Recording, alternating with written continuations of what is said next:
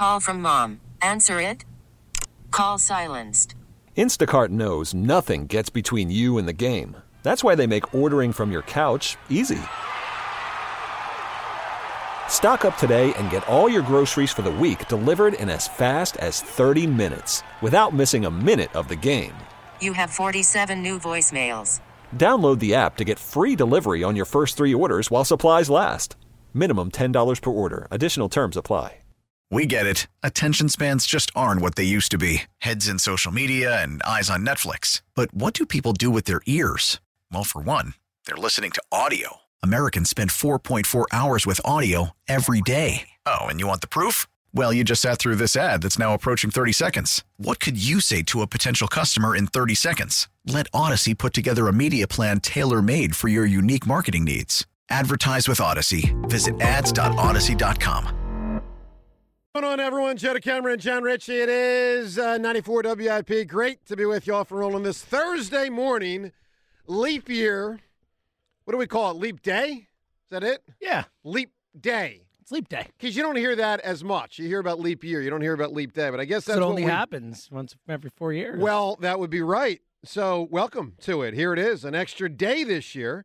Look, a quiet night, obviously, to say the least, last night in the world of Philadelphia sports. Very quiet. But we've got some stuff for sure to get into today. An Eagles survey of the players, a league-wide survey. We'll get to that.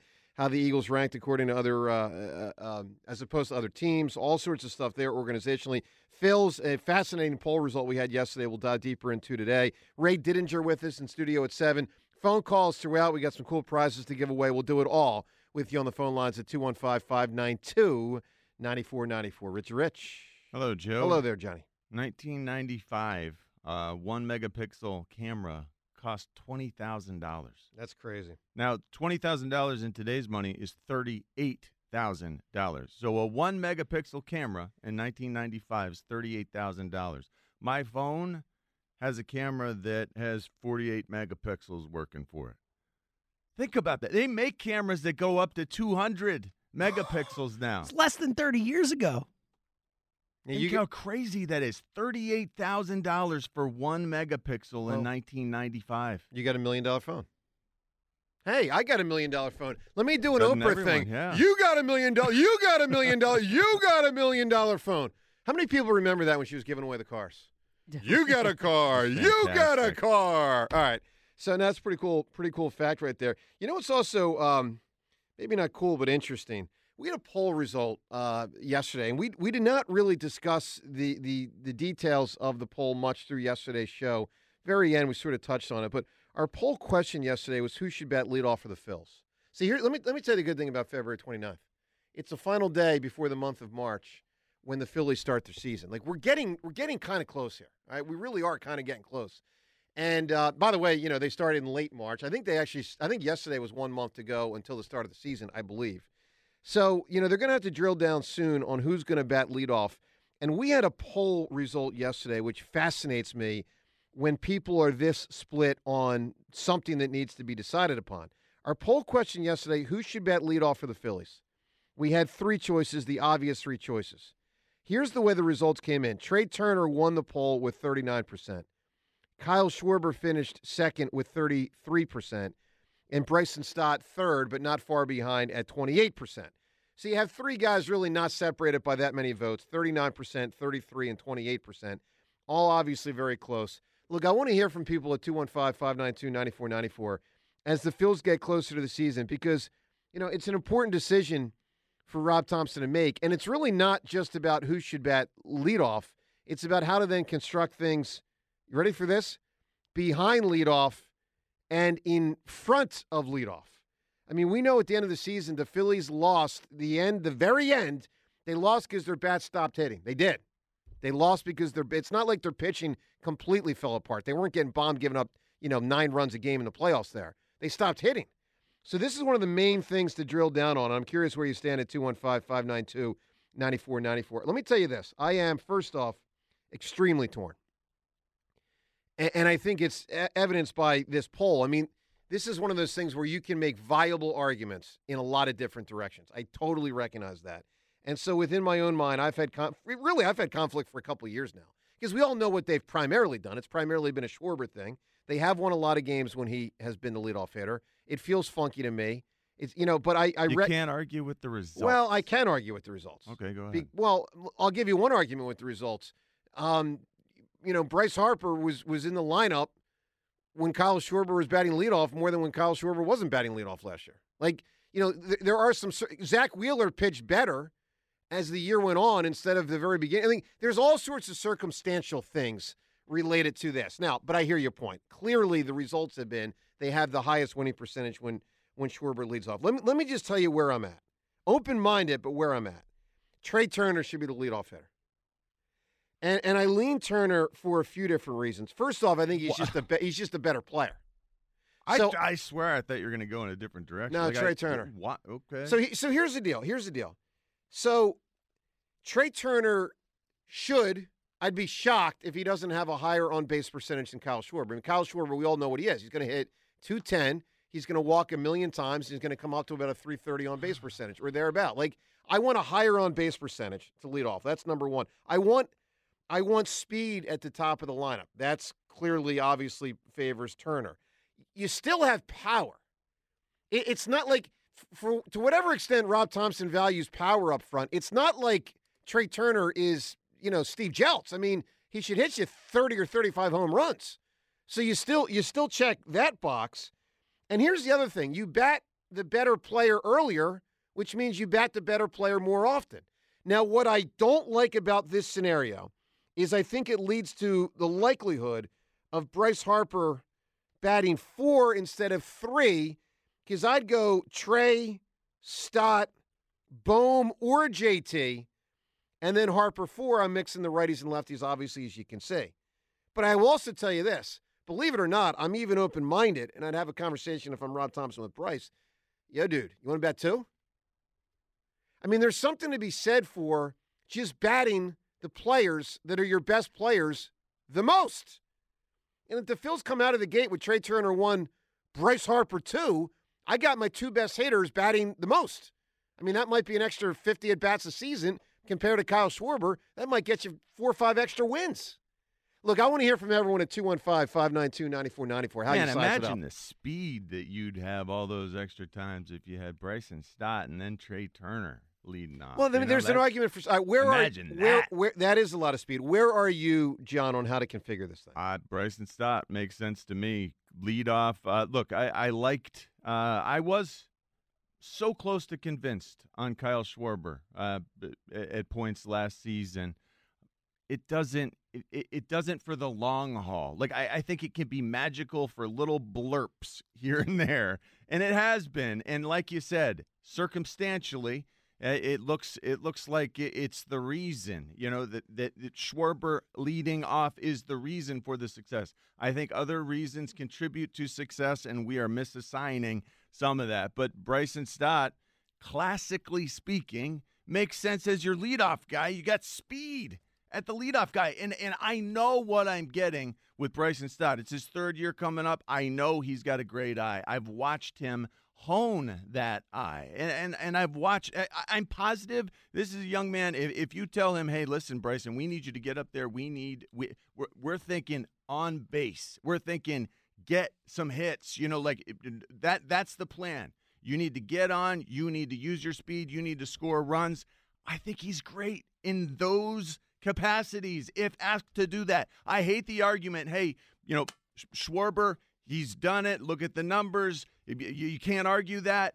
What about you? What about once this happens and our young, fast leadoff Bryson Stott gets a few, weeks, months under his belt as the leadoff guy? We have success as a team. It does feel different when you've got speed out there. I wish he walked more, John. He doesn't putting the bat on the ball. I know that about him. Yeah. Now he can convert it to being the leadoff guy to actually use that and use his speed. Think how reassuring it is when we have speed on the base paths. I love that. We can utilize that more. Kyle Schwarber, we know how it feels when he gets on. We're not going to utilize any speed. Yeah. We know that Bryson Stott is going to eat up pitches too. That's a beautiful thing. You're going to tire out these pitchers early with Bryson leading off. We know he's masterful. your base percentage thing. Yeah, you and his hit. We got to have a high base percentage. Stott's on base percentage last season was 329, and Trey Turner was 320. Mm-hmm. Trey Turner, he had a down season. He stunk for 4 months. months. Let's not expect that that's always the norm. Right. But it's close. And Bryson Stott, as I said, if given this assignment, I guarantee he'll get better. He's 26 years old. He's not even physically as strong as he will be when he's 27, when he's 28. I can speak from personal experience. You are a better athlete when you're 27 or 28 years old. It's just the way it is. It's like a man strength thing. He doesn't even have that yet. Imagine how great he'll be. Look, he's going to get how better. Nice it'll fit when you have a lefty leading off that'll fit with Bryce as a lefty in cleanup. Third. Batting third. Look, here's the deal. I want to hear from everyone at 215-592-9494. There's a lot of good arguments for all these guys. There's various arguments against them. For me, the argument against Stott is I just don't think he's high enough on base percentage guy. I get John's point. He was higher than Trey last year, but let's hope to God that was an aberration with Trey. I mean, he stunk for 4 months last year. Seltzer, you've been pretty steadfast on the Schwarber thing. Are you moved at all by what either of us have said? No. Look, I think you make good points. Why do we even talk? Why even show up? I think you make good points. And My look, God. I think the frickin' disrespect. The part of this conversation is the Phillies do have three good options. Like, I do think that there is a world where any of those three guys could be good leadoff hitters for any team. But Schwarber, they just win, man. Like, the numbers are ridiculous. They are a .571 winning percentage with Schwarber when he's been here, .484 without him in the leadoff spot. That's a 92 win pace when he's leading off, a 77 win pace when he's not. It's over 300 baseball games, 330 baseball games. It's a lot of baseball games. That's a pretty big sample size. You mentioned before the Turner on base percentage way higher than Schwarber. It's actually not. Career-wise, Turner's a .349 on base percentage. Schwarber's .340. That's basically the same. 2 of the last 3 years, Schwarber's actually had an higher on base percentage than Trey Turner. Like, they just win, man. And then one last thing about it, too, and I know you guys a lot of people can kind of be like, they're humans, man. Kyle Schwarber likes leading. It matters, but it matters. You're going to get the best version of Kyle Schwarber leading off. Like, you make fun of that, but it does matter. It matters where people are comfortable, where they want to be, what they do. And it just seems to work when this guy leads off. James, are you? I think he'll feel. But hold on though. Like on this idea, don't you think he'll feel comfortable if we're feeling comfortable too? No, that's not the way it works. No, he likes to lead off, dude. Like, come on, man. James, let me ask you a question. If these complaints go away about him leading off all the time, there's some added level of sports don't work that way. James, let me ask you a question. Are you moved at all by me saying Turner and Harper? Yeah. Like, so they're your two best players, bat them the most. If I were going to bat Turner leadoff, I would bat Harper second. And I do think I wouldn't want Harper in the leadoff hole, though I do think you can make an argument, just get him as many at-bats as possible over the season. But I like Harper in the 2-hole. If I were not going Schwarber, I would probably go Turner 1, Harper 2. But I prefer Harper in the 3-hole. And that's why I like especially because of the Schwarber thing. It's a homer, then Turner's just leading off the game with Harper batting next. So. Here's the other thing I'll say about if you go Turner Harper. There is an argument to be said for a better player 9 and a lesser player 8. I mean, this is a new thing with the DH in the National League. And if you wanted to, you could take, let's just say Rojas is their worst starter. He probably is. You could bat him 7 or 8 instead of 8 or 9 and have a better hitter preceding Trey Turner and Bryce Harper to get ducks on the pond for when Trey Turner and Bryce Harper come up. I mean, there is something to be said for that. I mean, let's face this reality. There's definitely something to be said for getting your best players the most at-bats. There just is. I mean, when Mark McGwire was doing Mark McGwire things, Tony La Russa used to bat him second. And this was in a time when that type of guy would always bat third or fourth. He's like, I just want him to bat more than the other guys. He's going to just more at-bats, more home runs, more at-bats, more everything. So, I mean, candidly, toward the end of last year, there were segments of the season where the back end of our lineup was the one that the part that was doing damage. There were, and that was the young guys, and we did get a feel for what that was like. It was almost like there were two separate platoons. It was helping. Lineup. So look, here's the deal. Candidly, I'm not certain that there is an answer. I mean, I don't think there is an answer. I think there are three different answers. You got to pick one. Rob Thompson ultimately has to pick one. And we'll ask you at 215-592-9494, if you're the Phil skipper, which one are you picking? And I think you got to pick one that you haven't picked in the past, and that makes it hard. Well, you don't Why have do you have to pick one that you have to pick in the past? You can pick Kyle Schwarber. You picked Schwarber, and I think you got to change that pick. You don't have to. You don't. No, you don't have to. As soon as Bryson Stott leads off for a month and a half, and you feel good about it, you don't have to do that. All right, today's show. Today's show sponsored by Bet Parks Casino and Sportsbook app, the only app I use. Join me, and you're in the zone. New users get up to $1,000 casino bonus back if you're not a winner in your first 24 hours. You must be 21 in PA or New Jersey. Gambling problem? Call 1-800-GAMBLER. All right, which dude should lead off? You tell us. Joe DeCamera and John Ritchie. Cool prize on the way today. We'll get to that. And the Eagles whole NFL. Really fascinating stuff there. All of it. Joe DeCamera and John Ritchie. It's 94. Worried about letting someone else pick out the perfect avocado for your perfect impress them on the third date guacamole? Well, good thing Instacart shoppers are as picky as you are. They find ripe avocados like it's their guac on the line. They are milk expiration date detectives. They bag eggs like the 12 precious pieces of cargo they are. So let Instacart shoppers overthink your groceries so that you can overthink what you'll wear on that third date. Download the Instacart app to get free delivery on your first 3 orders while supplies last. Minimum $10 per order. Additional terms apply. Now, with the MLB app, you can get baseball your way. Pick your favorite team, your favorite players, and get customized highlights, stories, and breaking news right on your home feed. Follow the action with Game 10, where 3D replays add another dimension. Plus, notifications can keep you connected to every pitch, every hit, every game. The MLB app. Baseball your way. Download it now for free from the App Store or Google Play. Blackout and other restrictions apply. Major League Baseball trademarks used with permission.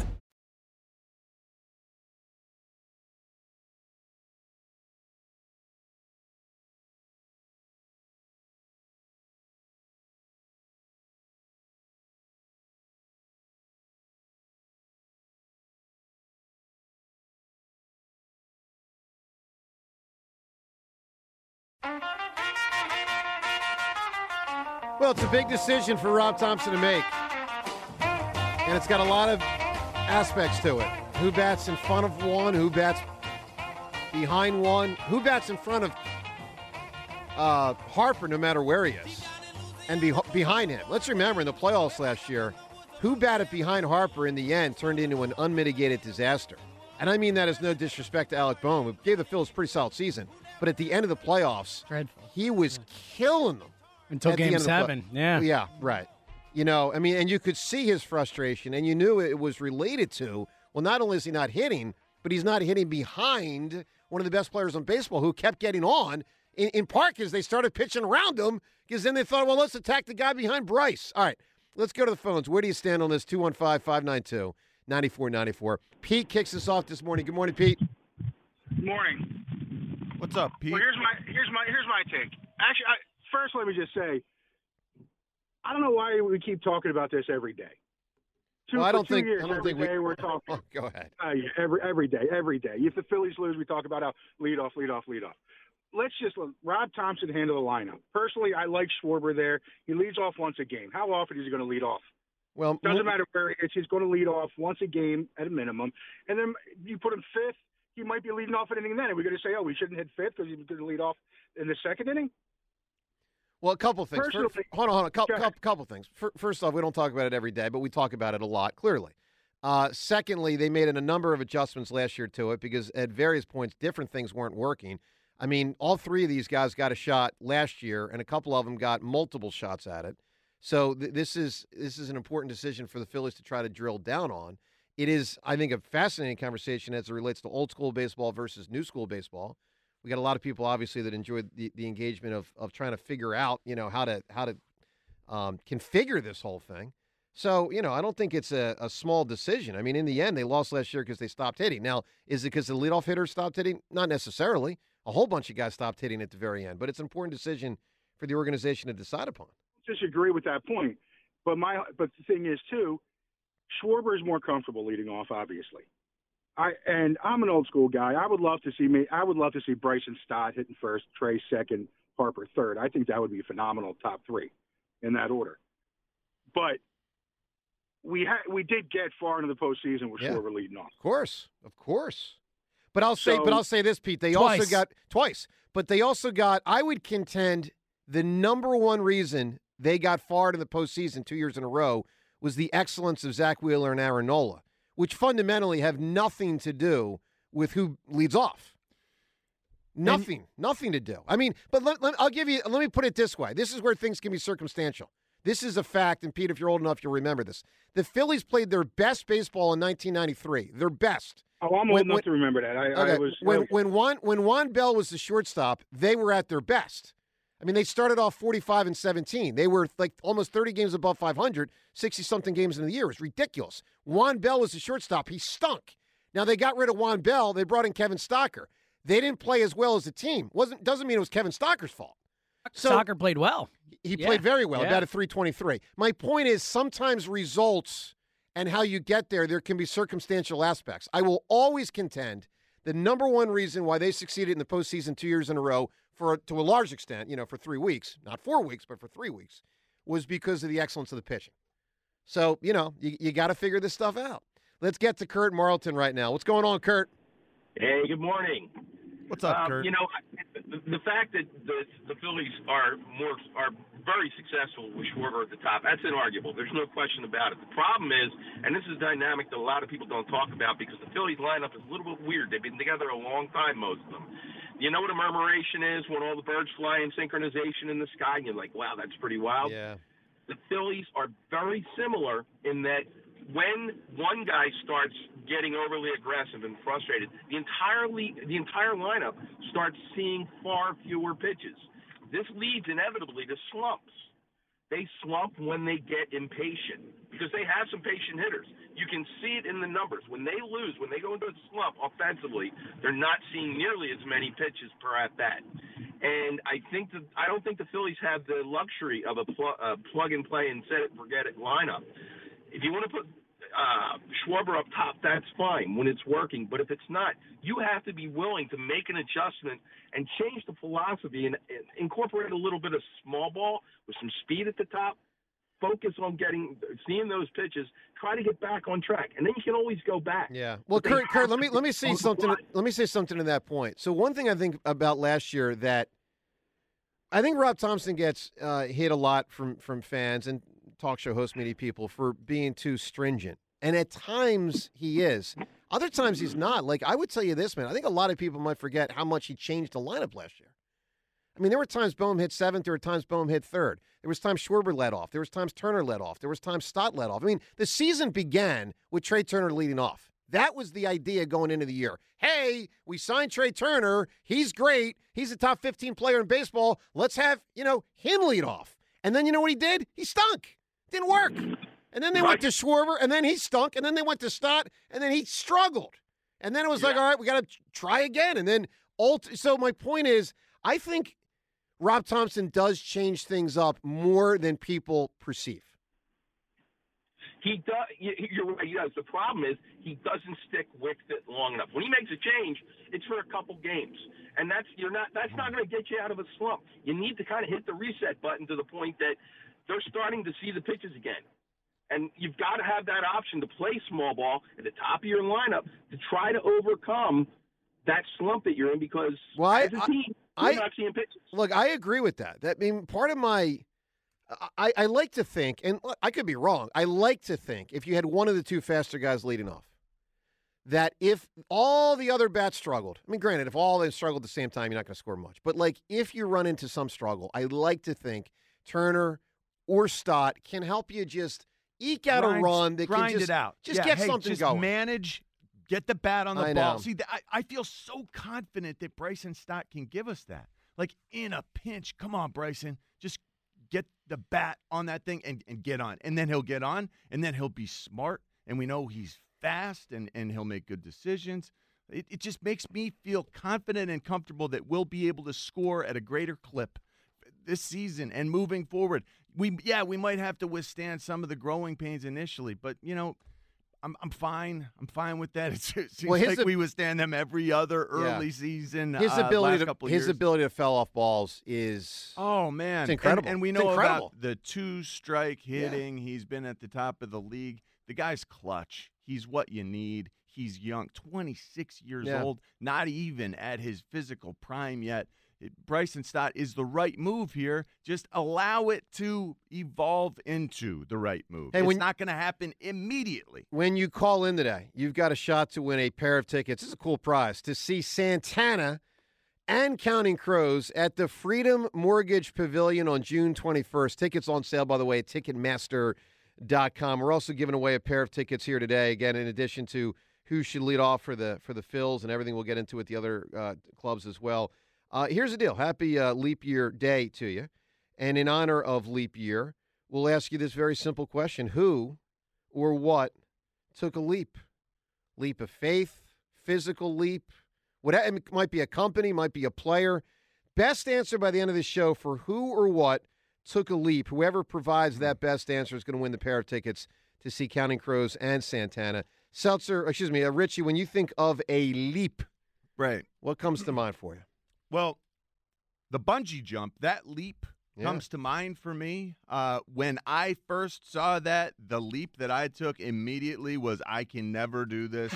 This will never happen. Good spin. I did not see that coming. Like, I'm not totally against the heights thing. Like, I'm okay with that. But jumping off a bridge or something over this parking canyon. lot or a bridge with my legs tied together, head down, face first, it just doesn't feel right. Well, it's a great answer. It's an incredible thing. So you're not really saying like a who. You're just saying all the people. I will never bungee jump I saw a bungee jump. All the people that do the bungee jump. Seltzer, who takes a leap? What do you got here? Homer Simpson took a leap over the Springfield Gorge, one of the most famous Simpson episodes of all time. Don't know it. I know you don't. No, you guys should watch the freaking Simpsons. There's a reason it's been on for 35 years or whatever. You know what makes me sick? Can I tell you something? Sure.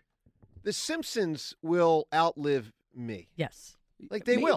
No, they will. I'm 45. Well, I mean, I'm a man. I'm a man, and I'm 45. You know, I'm a man. I'm 40. 45 will always love 45 will always love you. Get ready. Here's the thing. Like, the guys who do the voices and at a certain point, guys and girls who do the voices. They'll hire a Conklin. I don't know, man. They'll hire a Conklin to impersonate the person. I'm just telling you. All right, Rhea, give me an answer. Who or what took a leap? Tyrese Maxey from year 1 to year 2. I mean, he averaged like 8 points a game, went up to 17. We began to see what we could get now. I mean, he's averaging, I didn't realize, so you go from 8 points his first year per game, he's almost at 26 per game. Yeah, that's incredible. Yeah. That's a great answer. There's going to be a lot of answers in the world of sports. There's going to be a lot of answers outside the world of sports. I mean, I'll tell you this. Coke took a leap when they said, let's do new Coke. Didn't work. It took a leap of faith that it would work and the American public would take to it. It worked for me. Yeah, well, not for the American public at large. I know. I thought it was good. Discontinued. I liked New Coke a lot. And then I liked Clear Pepsi. I liked all the stuff that they tried. God. So, look, companies take certain leaps. Open your mind. Well, give us a great answer for who or what. By the way, I've got 2 things written down. I won't say either, at least for a while. 2 answers that I think could be winning answers for today for who took a leap. But we'll see if you can arrive at that or other great answers at 215-592-9494. So hold on. Yeah. What did you dislike about the new Coke? I don't even remember. Oh, you don't? I was like 7 years old, man. I have no clue. I don't know if I even tried it. I think it got a bad rap, and I think it still gets a bad maybe rap. It did. As soon as new Coke is brought up, everyone immediately reacts, oh, no, it was awful, it was awful. What was the difference between the two? It was delicious. It was sweeter. I, for one, I prefer like a little flatter soda, which I know sounds weird. That does sound weird. It was just like a milder, sweeter Coca-Cola, which was nice. It had a place. And all it gets is bashed. It does get bashed. All right. Well, if anyone remembers new Coke and can give us an answer, what did it actually taste like? Let us know. All these topics, plus the survey of NFL players as it relates to the Eagles and other teams, that's up ahead and more. Joe DeCamera, John Ritchie on 94 WIP. When I moved, I needed a lawn care service. I wanted results and safety for my family. I chose Natural Lawn of America just like I had previously. Natural Lawn of America has been creating green lawns quickly, more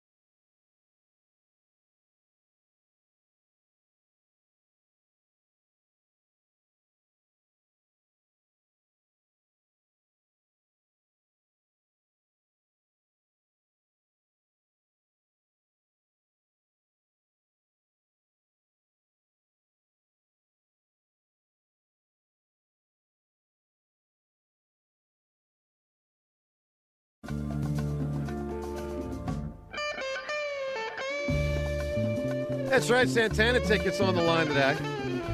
Man, he's been around a long time.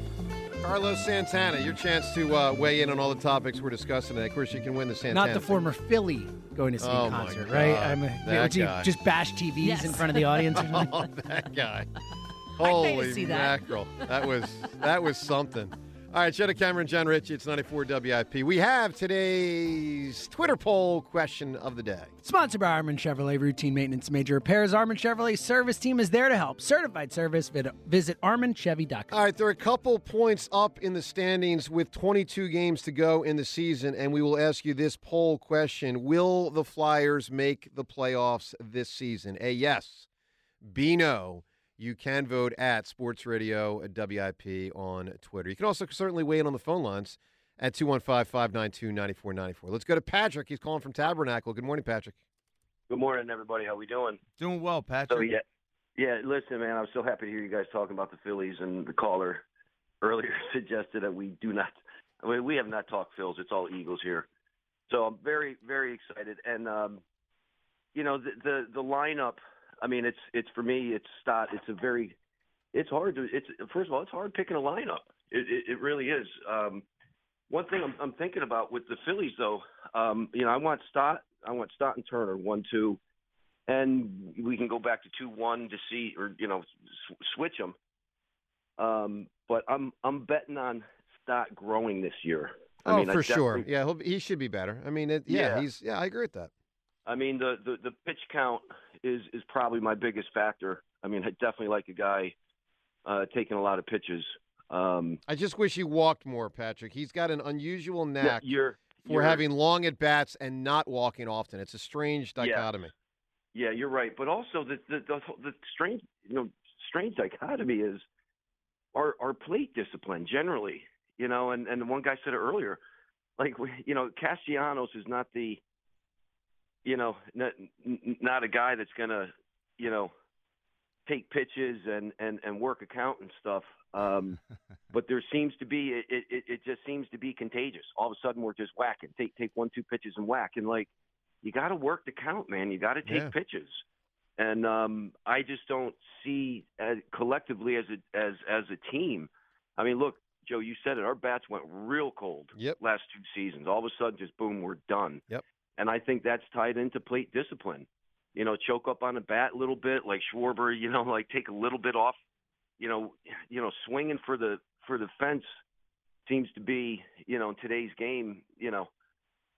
It's a lot different. It is a lot. It is a lot different. That's exactly right. Again, tell how many major leaguers actually choke up on the plate. And real quick too, I was geeking out the other day. Tony Gwynn had a lifetime career batting average of .341 against Cy Young winners.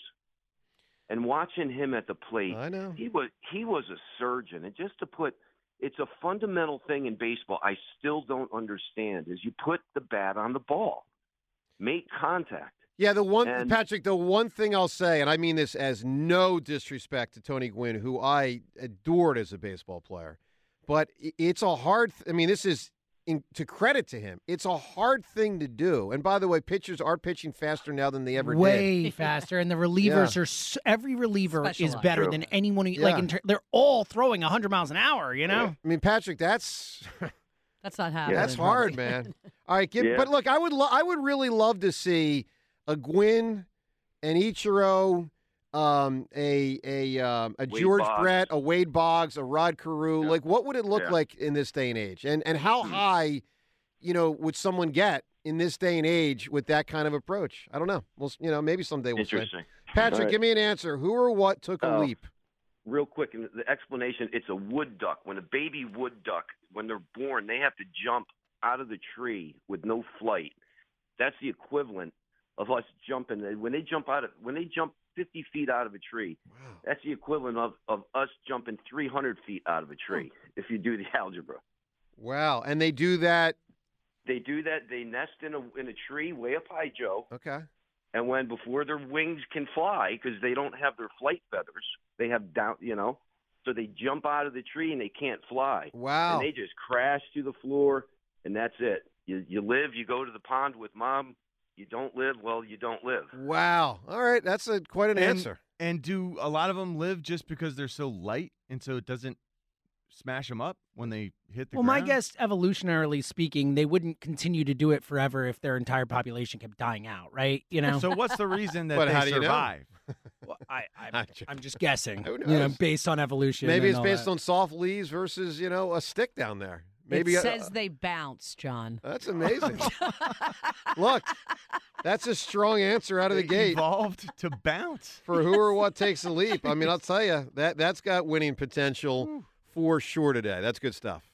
Today's show is sponsored by Bet Parks Casino and Sportsbook app, the only app I use. Join me and you're in the zone. New users get up to $1,000 casino bonus back if you're not a winner in your first 24 hours. You must be 21 in PA or New Jersey. Gambling problem? Call 1-800-GAMBLER. All right, so an interesting survey that was made public by the NFL Players Association yesterday. And this is a good thing for them to do as an NFLPA, to try to hold organizations accountable to, run their shop efficiently and effectively. And so all of the teams in the NFL were graded this season by their own players. So just to be clear, it's not like the Eagles are voting on the Jets and the Jets are voting on the Eagles. Eagles are voting on Eagle stuff. Jets are voting on Jet stuff. Chiefs are voting on Chief stuff. And so obviously they're asked in a survey for people to participate, and 77% of NFL players did participate in this survey. And the reality is the Eagles came out looking real good from it, finishing with all the stuff taken into account of all the votes across all the teams and all the players. The Eagles finished fourth in this survey, with essentially compliments, if you will, from the players about the way the organization is run. Now, as Rhea has pointed out in the update, it is certainly important, before we go any further, to say that the survey was conducted between the months of August and November. Obviously, the Eagles were kicking ass. Yeah, November 16th, I think they were either 8-1 or 9-1 at that point. Yeah, so everything was this good. is massively important. Yes. This whole survey should be tossed out the window. Well, I can't do that. If it's about the players' perception and the way they feel about the organization and the way the organization's treating them, how you love and work. Well, Like, some stuff's look, not going to change. Cafeteria ain't going to change from you're November right. to January. No, the cafeteria won't change, No. but you know what will change? The way someone feels about the cafeteria if they're having a bad day at work. Otherwise, it's how they feel about Sirianni. I'm telling theoretically you, could've man, changed. this is a world of difference. This completely invalidates the entire poll. Well, I don't agree with you, but I think Come on, no, middle You of can't say November, think about completely. how You can't we say felt. completely. It invalidates a bit. But Yeah, you can't you're say right, you're right, completely. you're right. Yeah, like one thing Zach Berman pointed out is so the Eagles had gotten really poor marks the year before for travel because the players felt they were cramped. They were in the back. The staff was up front in first class. So this year they began to use 2 planes. There you go. So they said that they heard their concerns and they improved it. No, that's good stuff. So, Well, and you see some of the stuff that other franchises have done. I mean, like the Bengals are making players, they don't give them 3 meals a day. Yeah. Like the Chargers are making players pay for childcare. Like there's all this stuff where there's a lot of organizations that are well, run very poorly. all right, so let me give you the grades here. And, of course, you can react to it at 215-592-9494. So we'll go from best grades to worst grades for it's roughly, 10 or 11 categories here that they had. So Hey, I just want to say something to Jimmy's point, like talking about stuff like that, like taking care of the guys behind the scenes and things. That is so true that is not invalidated by the way the guys feel about the way the season went. That's different. Yeah. This organization does care for the players, and they do a great job of making that clear to the guys. So they do feel John loved Ritchie, and welcome. former Eagles player. Yes. Still yes, collecting totally. Still collecting a pension. Or has that pension started yet? When does that pension No. kick in? No, you didn't get one. Did you get You the... played 7 years. You better have a pension. Yeah. Right, but isn't it 10 where it like fully vests or whatever? No. That stuff, I can start accessing it. Oh, okay. So it's up but in the future. I can also leave it Oh, and yeah. let it roll Oh, over fair and enough. stuff. I Okay. think, there are different levels like everything else. Well, you can Landetta's be got the 45, you can Landetta. be 55. What's that? Landetta played 25 Well, years. it's 10 years is when it like fully He's got vests, it right? good. Or is that baseball that it fully I don't vests know, then? but I think it's that's baseball. not My football, fault. It's whatever baseball. it is. All right, so here's the way the Eagles players voted on the Eagles. I'll start from best grades to worst. All right, so Jeffrey Lurie, owner, A. Head coach Nick Sirianni, A.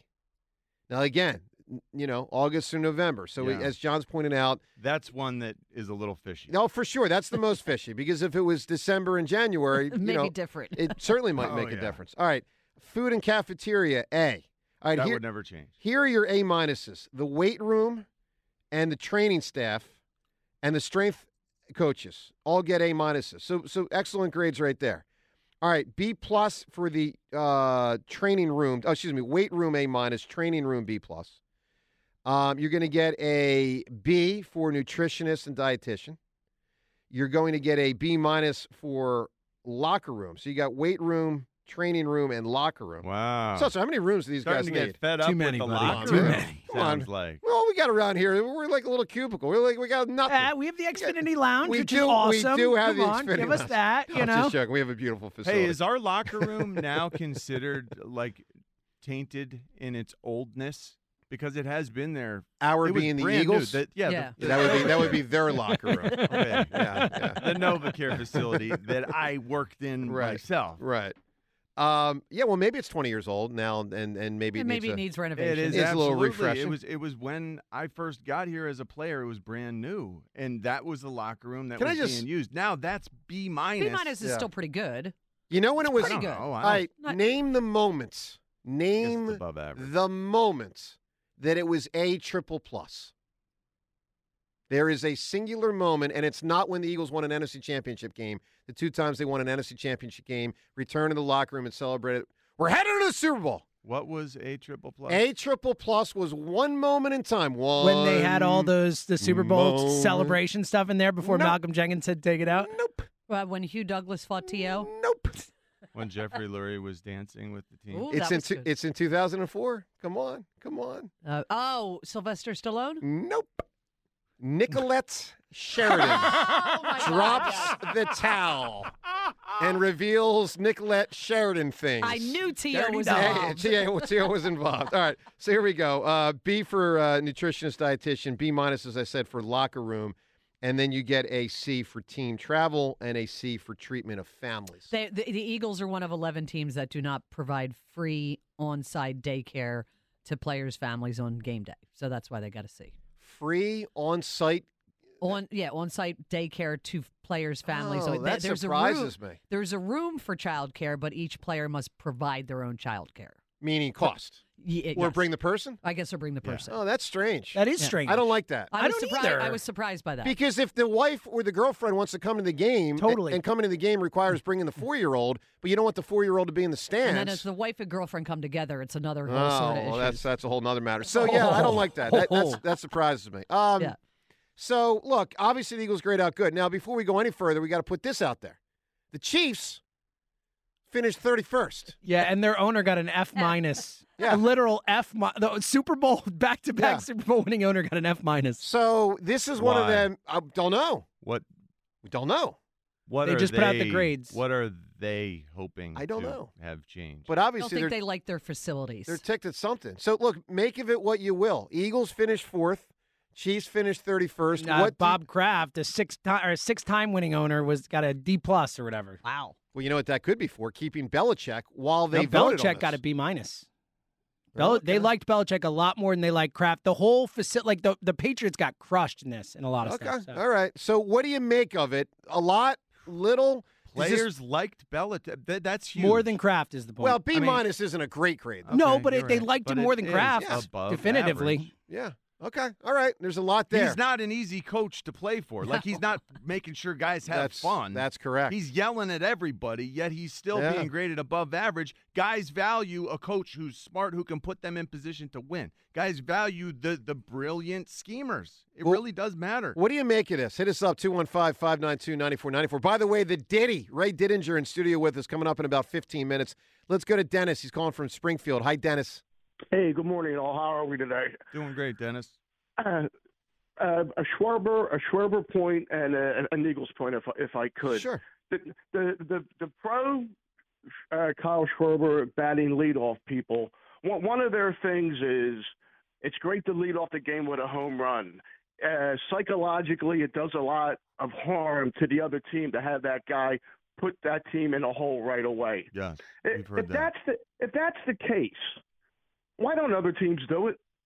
They do. Some do. Aaron Judge the leads Yankees, off? yeah, he did for a little while, actually. Oh, yes, okay. and they had Anthony Rizzo lead off. The Yankees have been pretty big on the big guy. They've done it a lot. And Dennis, to be fair, this is something that has happened more historically in the American League, where there was a DH for the last, 50 years. So, remember, this is sort of new to the National League because a one-hole hitter following a pitcher, but a one-hole hitter with power would have been stupid 3 years ago. Stupid. Now, would those teams have done it because they didn't have guys like Turner or Stott to lead off? Maybe. I don't know. And as far as the Eagles go, and this has been getting at me ever since the season ended, and now all this stuff coming out about culture and everything. I think it's time, for the benefit of the defense, you got a new coordinator and you got a lot of young guys. As much as I like them and as much as they've done for us, we got to say goodbye to Brandon Graham and Fletcher Cox. Brandon Graham, definitely. Cox, 80%. Because we got to let these young defensive players take over. I think it depends, Dennis, on how willing the players are to have their salary go down. Have their salary go down. Well, let's just say you got Brandon Graham on a veteran minimum. Are you saying Brandon Graham on a veteran minimum, you'd say you don't want him back? I don't want him back I would take him back. Because as long as them two guys are there, it seems like the media goes to them. They're the leaders. And I think these other guys are looking sideways at each other, saying, "We got to follow these guys again. We got to listen to these guys again." I want to take over. I want to be. And as long as them two guys are there, I think it kind of stifles them a little bit. Well, it depends on whether the other guys coaches should know. Yeah, and do the other guys have it in their bag to take over? Like let me give you, for instance. Jordan Davis, is he take over locker room leader guy? I don't know. I know as a player he hasn't been very effective. Byard was supposed to be leader guy coming in as old guy, but he stunk as a player, so how are you going to follow that guy? Like, you got to have leaders to turn it over. Look, you have to play well, too, to your point. You you can't have someone who plays poorly be a leader. People aren't just going to follow that guy. Right. But, Dennis, you do bring up an intriguing concept. Should the Eagles – this was the Bobby Abreu thing years ago. When Pat Gillick traded Abreu, even though he was obviously one of their better players for sure, part of the argument was, let's make sure Jimmy, Chase, and Ryan know, hey, Jimmy, Chase, and Ryan, it's your team now. So go seize every opportunity as the leaders, as the best players, as the middle of the hole hitters. Like, go be the guys. I mean, and the thing is, we all made a big hullabaloo about having all these Georgia players. Tell them this is now your defense. You got a brand new coordinator. Yeah. Problem is, they might not be that good. That's the chance you take. But yeah, Dennis, give me who or what took a leap. All right, I'm going to give Lech Walesa and the solidarity movement over in Poland. How about that? That's quite an answer, because that was very risky what he was doing all those years ago. And, he basically stared down the Soviet Union and won. By the way, his son took a cigarette and put it in my buddy's forearm one time at a bar. What? Whole nother No matter. way. What? Yes. What? Let me text my boy. Let me text Mark. Like Terminator style, where he sticks the cigar right in Arnold's chest? All right, let me text Mark Fleming from the 1996 St. Joe's prep class. Flem. All right, tell me. That is a tough nickname, Flem. That's really funny. All right, tell me about. What year was this when it was extinguished on his arm? I think he was in either college or the early 2000s. You're just out drinking when you're young-ish. And, I mean, this is what he told me. I mean, I wasn't there. I didn't see it. But he told me Lech Walesa's son stuck a cigarette in his forearm, drunk at a bar. So, I don't know, man. All right, I mean, I don't know if it's true or not, but that's what he told me. I don't think he's lying to me. 215-592-9494. Let's get to Mike right now in Northeast Philly. Hi, Mike. Hey, good morning. What's up, Mike? How are everybody? I just wanted to say that I really hope the Phillies do good this year, and I think that pitching's going to be a big thing. Well, it will be, and the good thing is they are very, very stocked, particularly with the starting pitching. I mean, this is, awesome. Mike, this is probably the best starting. Matter of fact, I feel very confident. It's the best starting pitching they've had since 2011. Oh, my goodness, that's amazing. Yeah. Now, know this. About 8 or 9 of those years in between, they stunk for the most part. It's not that bold a statement, right? Yeah. And sometimes when we were counting on our aces, they would go through these streaky things where they would start games and they'd be losing. I know. I was like, oh, man. All right, Mike, who or what took a leap? Okay, I think I got the winning answer here. Well, we will be the judge of that, just so you know. All right, who took a leap? What do you got? What? It's one small step for man, Ooh. one giant leap That's for an answer. mankind. Wow. I think I got the winning answer. Wow. All right, listen, Neil Armstrong. Strong. That's really big.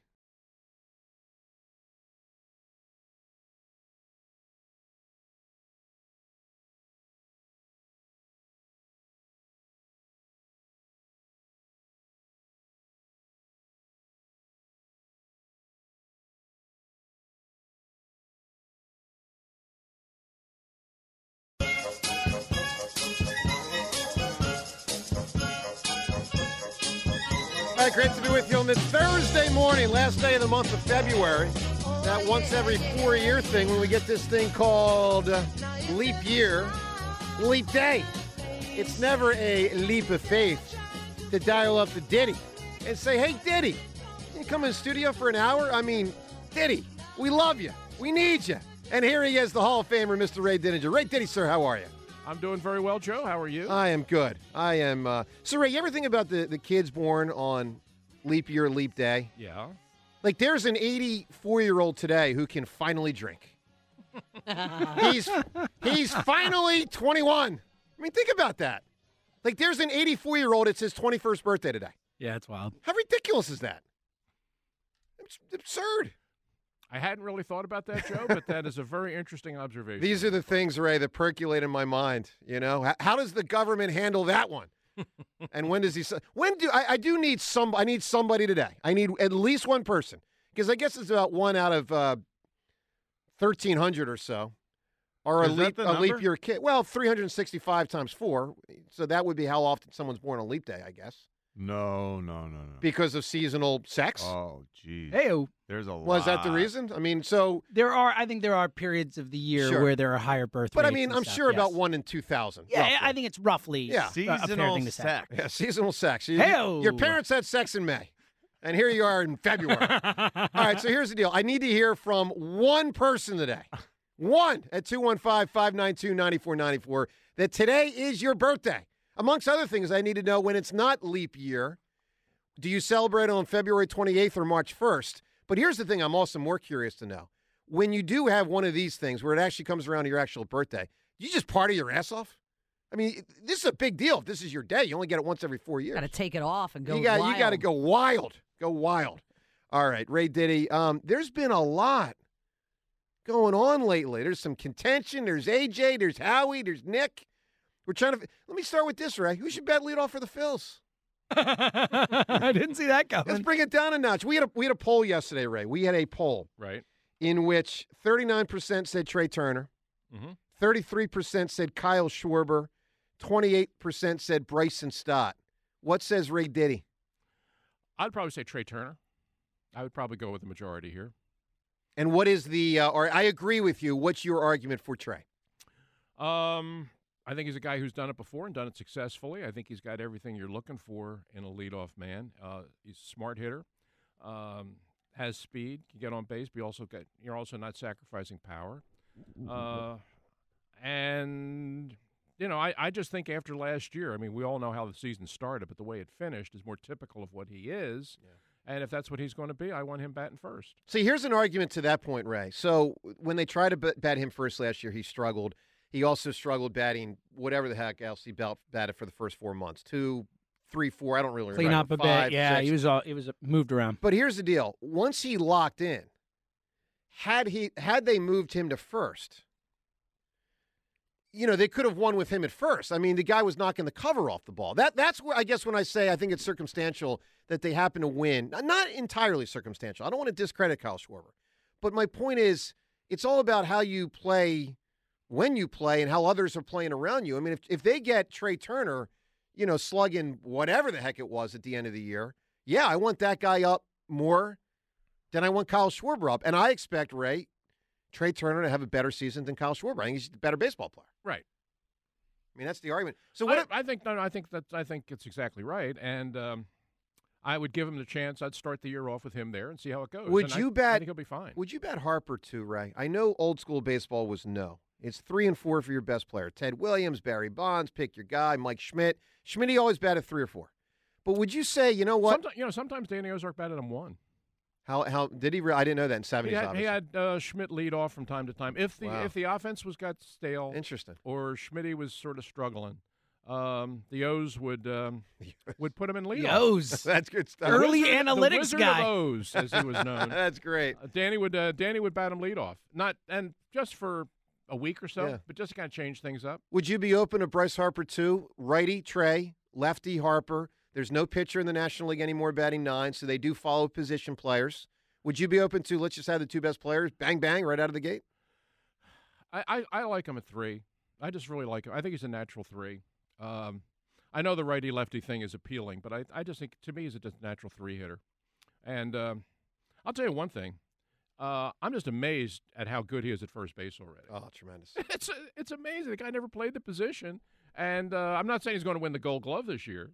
But he's already a better defensive first baseman than Rhys Hoskins will ever be. Yeah. I mean, it's amazing how good he is. They just tossed him the mitt and said, go play. And he's already really good at it. Yeah, he can do it. 215-592-9494 to get in on all this. Ray, let's get to an Eagles thing, and then we'll do a lot of calls and a lot with you here this hour.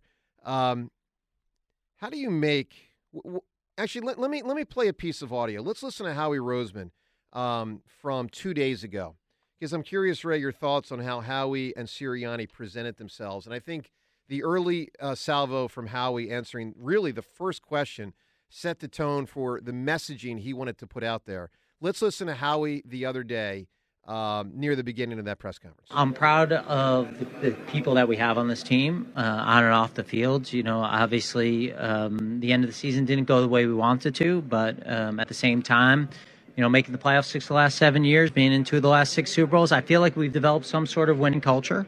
Now we got to add to that, and I think we got a lot of work to do. You know, I'm a little bit excited about kind of aggressively going after some future players that we did to start this off and bringing back at least one of our guys. So it's a good start, but we got a lot of work to do, and I'm excited to do it with the people that we get the opportunity to do it. Ray, what did you make of how Howie messaged things the other day, how he presented them, so to speak? Well, I think you're right in saying that he had a specific message in mind that he wanted to deliver. And he did it right off the top with the idea that we have a lot of people here that we're really proud of, trying to clear the air of what's kind of been around this team for a while. Just kind of we're okay. We like our people. Season didn't finish the way we would like. Yeah. No kidding. But, we're still fine. Over time, if you look at us over time, we're a winning team. We've been in the playoffs 3 years in a row. We're in Super Bowl not that long ago. We're still good, and, last season ended badly, but we're still the Philadelphia Eagles. That's kind of the message that he put out there. Now, how much people buy that, I don't know. Do you buy it, Ray? Well, they have a lot of work to do. I think a lot of it is just basic meat and potatoes football. I think they need better players, and especially on the defensive side. I mean, they pretty much have to rebuild the whole back end of the defense. I mean, no kidding. I mean, they really do. So is Howie getting off easily with all this? Because I really feel like overwhelmingly positive about Howie. Having heard him speak yesterday, I came away from that like, yep, that's Howie. Smart, sounding as smart as a whip, just like always. Sure. But, we do have so much work to do as you continue to address, like, especially on the defensive side of things. Oh, God, on yes. the offensive side of things, there is uncertainty that maybe we are, like, I am trying to block out because it's so uncomfortable. With certain guys not being available, Jason Kelsey, whether he's back or not, how immensely that changes our offense and how that cannot be understated. That certainly does matter. There's so much that goes on and into all of this. Oh, yeah, absolutely. And, Howie is Howie's a guy that can say a lot without saying very much. That's true. And that's kind of what this was, but it's just a matter of tone. What's the tone that he's putting out there? Is it an, oh, my God, our house is burning down kind of feeling, or is it just we're disappointed, but we'll be okay? that's kind of what I expected, and that's pretty much what he delivered. Yeah, I agree with you. 215-592-9494 to weigh in. The Diddy with us for an entire hour. He'll be fielding phone calls with us today as well. Today's show sponsored by Bet Parks Casino and Sportsbook app, the only app I use. Join me and you're in the zone. New users get up to $1,000 casino bonus back if you're not a winner in your first 24 hours. You must be 21 in PA or New Jersey. Gambling problem? Call 1-800-GAMBLER. All right, up ahead, a lot more here with the Diddy, including some audio of what A.J. Brown and Nick Sirianni had said in recent days. We'll play that for Ray, get his assessment of that. Howard Eskin today at 8. More on the Phil's leadoff spot, who should lead off, and something Ruben Amaro said to us yesterday about the leadoff predicament. A fascinating comment by Ruben about one of the three options. We'll get to that. Rock all your calls. Joe DeCamera, John Ritchie on Leap Day on 94 WIP. I am so glad I replaced my windows with Window Nation a few years ago. I've noticed the difference in my energy bill, keeping out the cold, especially here in February, which, by the way, is back today. If you are feeling the frigid drafts coming through your windows and noticing your heating bills are getting higher, then it's time to fight the February cold with quality replacement windows from Window Nation. This month only, replace your windows and save big with 50% off on all window styles, plus an additional 10% off through the end of the month. Act now. This offer is in addition to the 0 down, 0 interest, and no payments for 24 months offer. With proven quality and service, it is no wonder thousands of homeowners, including me, have trusted Window Nation for their homes, and you can too. With 50% off, 0 down, and now an additional 10% off, plus 0 interest and no payments for 24 months. You can't afford to wait. Book your appointments today. Call 866-90-NATION or visit windownation.com to schedule your free in-home estimate.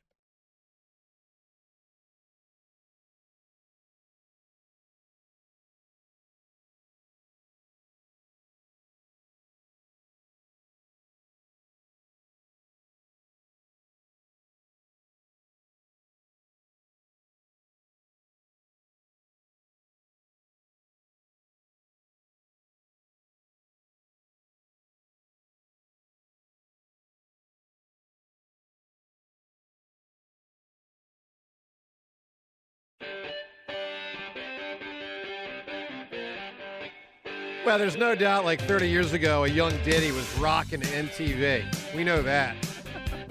Ray Didinger in studio. Joe DeCamera, John Ritchie. It's 94 WIP. We've got today's Twitter poll question of the day. It's brought to us by Armin Chevrolet. Armin offering the highest quality certified pre-owned vehicles in the Delaware Valley. Together, let's drive. Visit ArminChevy.com. Today's question, will the Flyers make the playoffs this season? 22 games to go. They're currently in a playoff spot. Hopefully they hold on to it. A few points up. Do they make it? A, yes, B, no. You can vote at Sports Radio WIP on Twitter. All right, a lot on the Eagles here. We'll do a lot with Ray. The King, Howard Eskin, up ahead at 8 o'clock. Ray, let's get to this survey of NFL players we had referenced earlier, I guess when you were either walking in or driving in. But a survey conducted from August to November in which most NFL players, 77% of players, voted on their own team. Not on other teams, but on their own team. And Nick Sirianni, and the Eagles had a lot of engagement, and Sirianni got an A from Eagles players. And we turn to you, Ray, because you're like our resident Obi-Wan. So does an A voted on from August to November? August to November is when they voted, August to November. Does that get invalidated when you consider that the collapse happened thereafter? Like, how much stock do you put in this A, or do you think it's kind of phony baloney now if they voted before things collapsed? It's totally phony. Totally phony. I put nothing in it. I mean, if the thing was taken in November, they were 10-1 in November, right? Yeah. So I'd say the world changed significantly after that. That's why someone said to me, if you remember, after the Tampa Bay game, after the Tampa Bay fiasco, remember there was all the conversation about are the Eagles going to fire Nick Sirianni, which was a very real conversation, which was happening on the streets and also happening right here in this studio. Also happening in Lurie's office. I don't care no question. What anybody thinks. No question. No doubt. No question that was being asked. And so while the players are cleaning out their lockers, all the media is down there doing what the media has to do, which is asking the players questions. And one of the questions you're asking is, do you think your coach is going to get fired? Perfectly legitimate question to ask. And a lot of the players are coming out and defending Nick to the hilt, saying all kinds of wonderful things about what a great coach he is and all that. And my reaction to that is, what you're saying now means nothing. All the words that you're saying now don't matter. What matters is what you put on the field in Tampa Bay.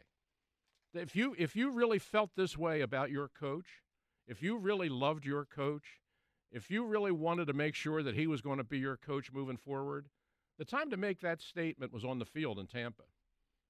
Don't play the way you played in Tampa and then come out the next day and say you love your coach, because you sure didn't play like it.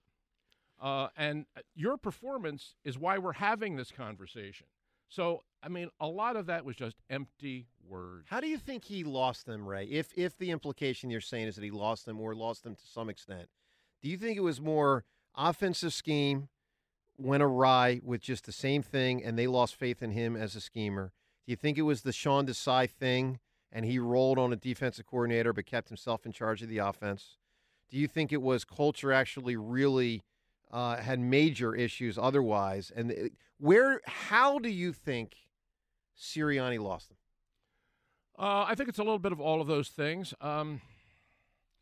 The decision to change defensive coordinators, even though Sean Desai had not exactly distinguished himself, totally blew up in their face. I mean, because they only got worse after the change. I think a lot of it had to do with the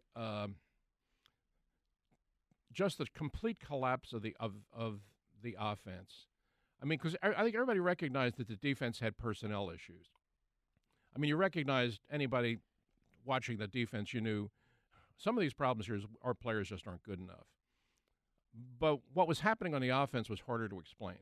Why the offense was making so many mistakes, why the offense was unable to make big plays in big spots, why they couldn't convert third downs when they absolutely had to convert third downs, why they couldn't do the simple fundamental things that they did so easily the year before. Where did all that go? And why did the quarterback who was knocking on the door of MVP the year before now seemingly had lost his way and completely had regressed in terms of his fundamentals, in terms of his mechanics, and most of all in terms of his decision-making? Where did all of that go? I think some of it, I don't want to say that it was all directed at Nick, but Nick was certainly part of it. But when you look back over the whole season, it seemed to me that I may be guilty of oversimplifying. I don't think they ever recovered from the San Francisco game. I think the San Francisco game was such a devastating beatdown that I don't think that psychologically they ever really recovered from that. It's incredible. So when does Jalen start looking like repaired Jalen in your mind? Like this was not quite right this whole season. Correct. Never really got on track. I still don't understand whether he was hurt or not this season. Like that's still a gray area where he did not run as effectively. He didn't look as athletic. He was not as explosive or quick or threatening. And I don't even understand exactly why that was. Right. But do you think with a new quarterback coach and with Kellen Moore, the new offensive coordinator, how long does this rehabilitation take, and how good can he be soon? It shouldn't take that long. I thought, and I even think we had this discussion, I think I even remember having this discussion with you two guys, was when they reconstituted the coaching staff, and after Sean Staken had left, and they promoted Brian Johnson from quarterback coach to offensive coordinator. All the conversation was, oh, this is going to be great, because Brian Johnson has this big history, and he played for Jalen's father, and he knew Jalen when he was the ball boy on the high school team, and they're best friends. And isn't that great that he's going to have this kind of relationship with? And I said to you guys, I'm not so sure that's a great thing. He doesn't need a friend. He doesn't need somebody that's going to talk about the good old days when you were carrying the water bottle. He needs a coach. He needs a coach. And you don't need your coach to be your best friend. Coaches are there to coach. They're not there to be your best friend. And so that's why this idea that, this is going to be great. I saw it the other way. Now, I didn't say it was possible. I didn't say it was totally going to blow up. But the one thing I said was, don't put too much stock in that whole thing, because coaches have to coach. And I think when you look back over the season and you hear what's been said since then, there was the feeling that there were times that they felt like Brian was reluctant to do what coaches have to do, which is tell Jalen, hey, you can't be doing that anymore. Yeah, that's you got to not play good. better than that. Yeah. He pulled back on that. And even a player as accomplished as Jalen Hurts, especially at this point in his career, doesn't need that. He needs a coach more than he needs a buddy. Ray, let's do one more on Hurts, and then we'll get back to the phones here. Curious, what do you hear about Hurts? We all hear stuff. We read stuff. We see reports. We talk to people. We talk to friends who are media members. You have access to a lot of people at a national level. You have access to people on a local level. Mm-hmm. What do you hear about Hurts behind the scenes? The teammate stuff, is he working as hard? Did he get a little complacent after having all that success in 2022? What do you hear about Hurts?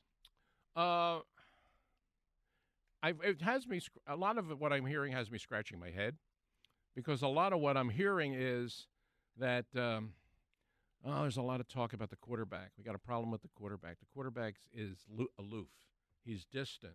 He's not interacting with his teammates. He shows no emotion. And I said, wait a minute. That's all the stuff that we said was good a year ago.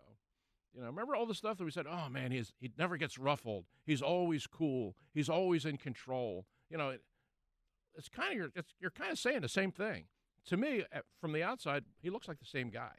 I think there was I do think, to the point that John was making, I do think he was dealing with something physical most of the year. Early in the year, I do think he hurt his leg, and I don't know that it ever totally responded, which I think was reflected in the play calling and the coach's desire to try and protect him, which limited the RPO stuff, which limited the whole offense, really.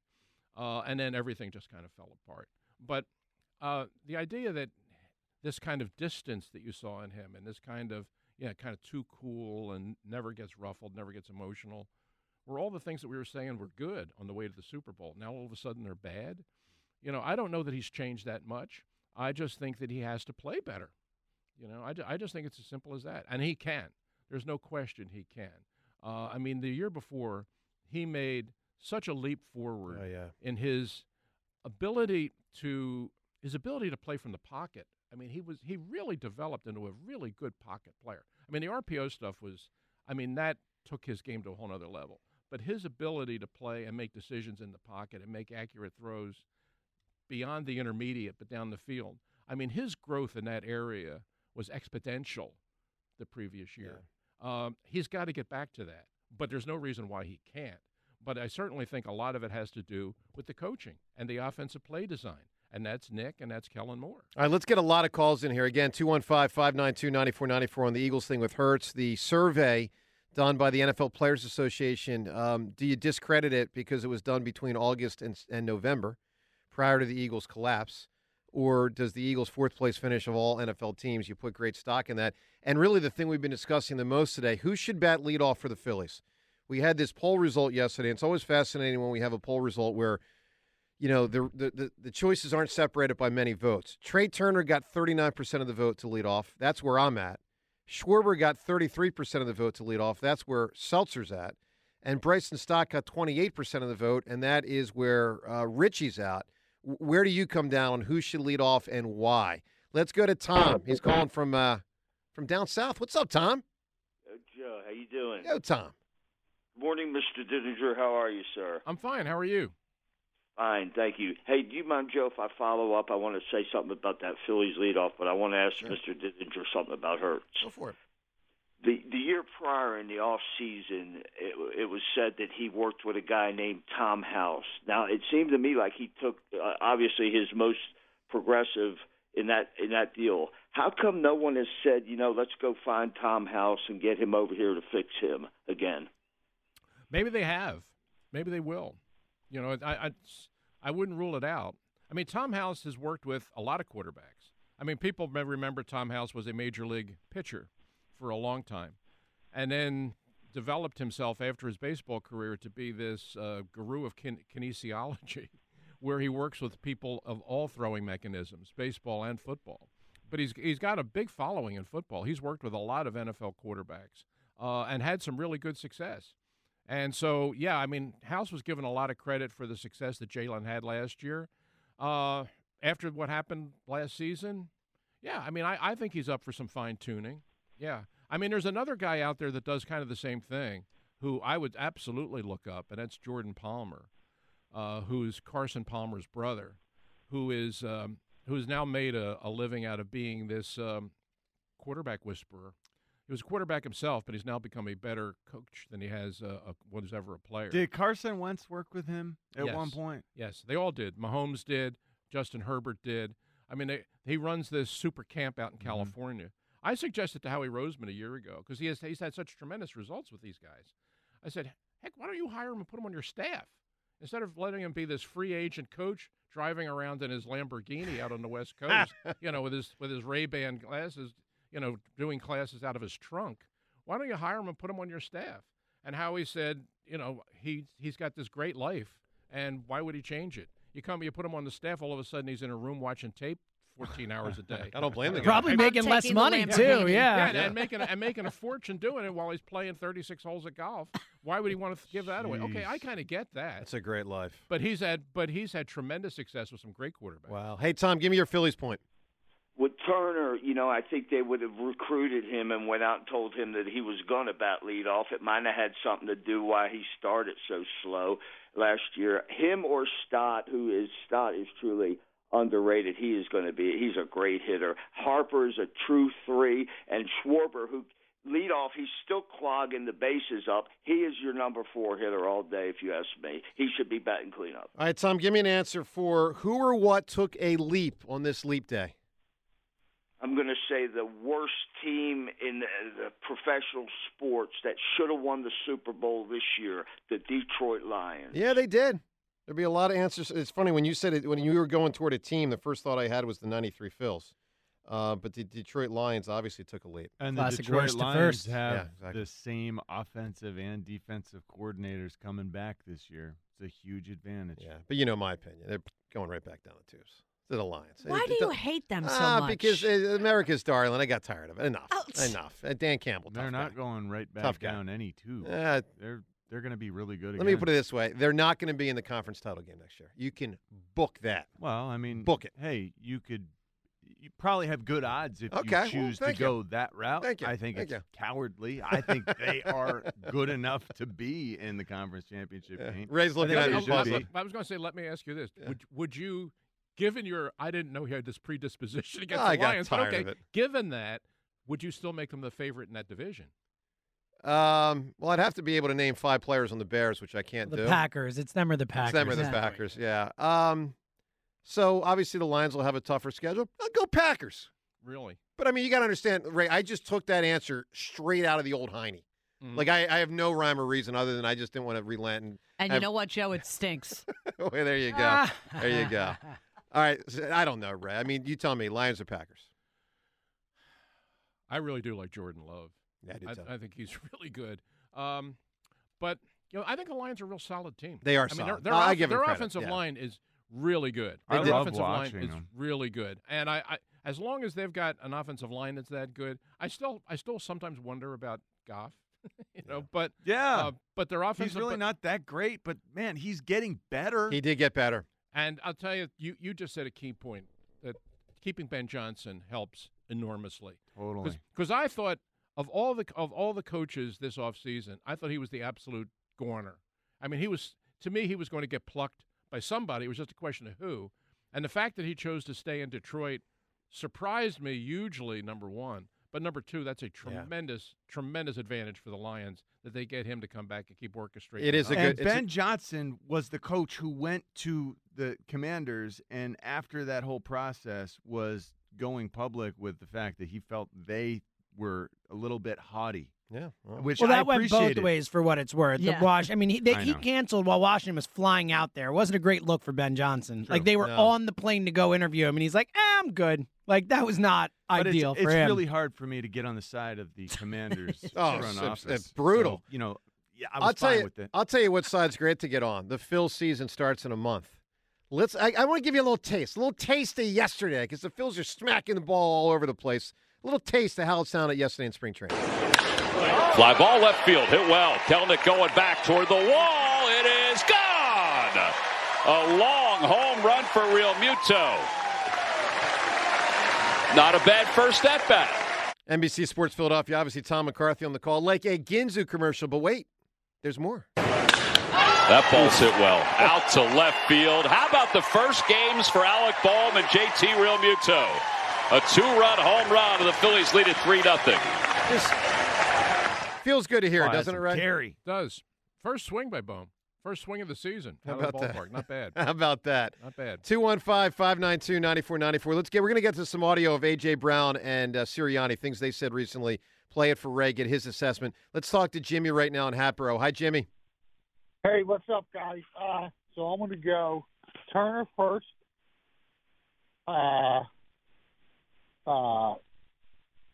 Two. Scott second.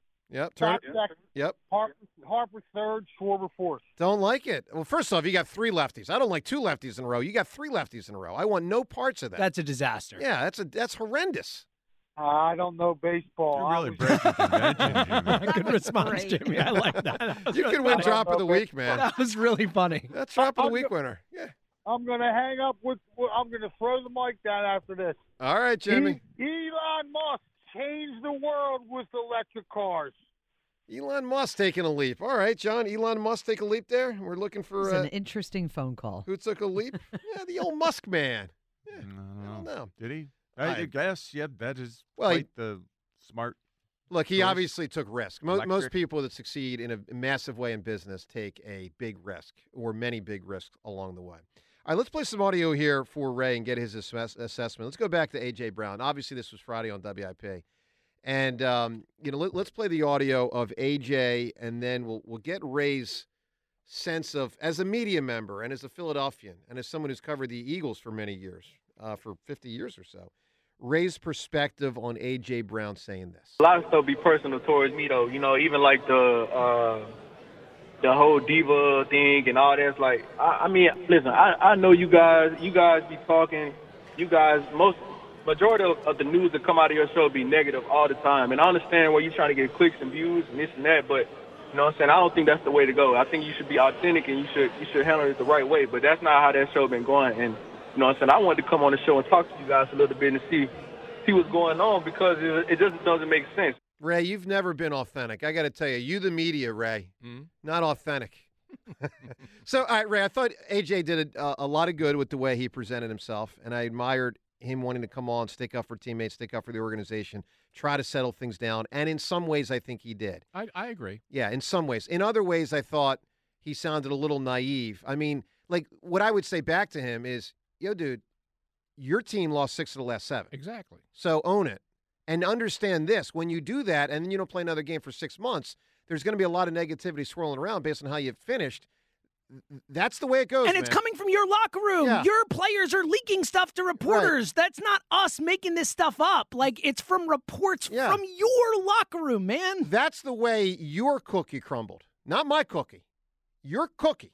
All you guys, Philadelphia Eagles, that's your team. Your teammates, your whole thing. You guys lost 6 of 7. Own it, dude. Not my fault. Ray, your thoughts. No, I couldn't say it any better, Joe. That's exactly how I felt. I thought that to the larger point, how did the phone call go? I thought pretty well. I actually thought there were some things that he said that I thought made perfect sense. The idea that he would be upset at the end of the year, to me, doesn't necessarily that people, the easiest thing to say is, oh, he's just another diva wide receiver. Well, it's a separate issue. I mean, he's upset. I really do think he was upset because the team collapsed.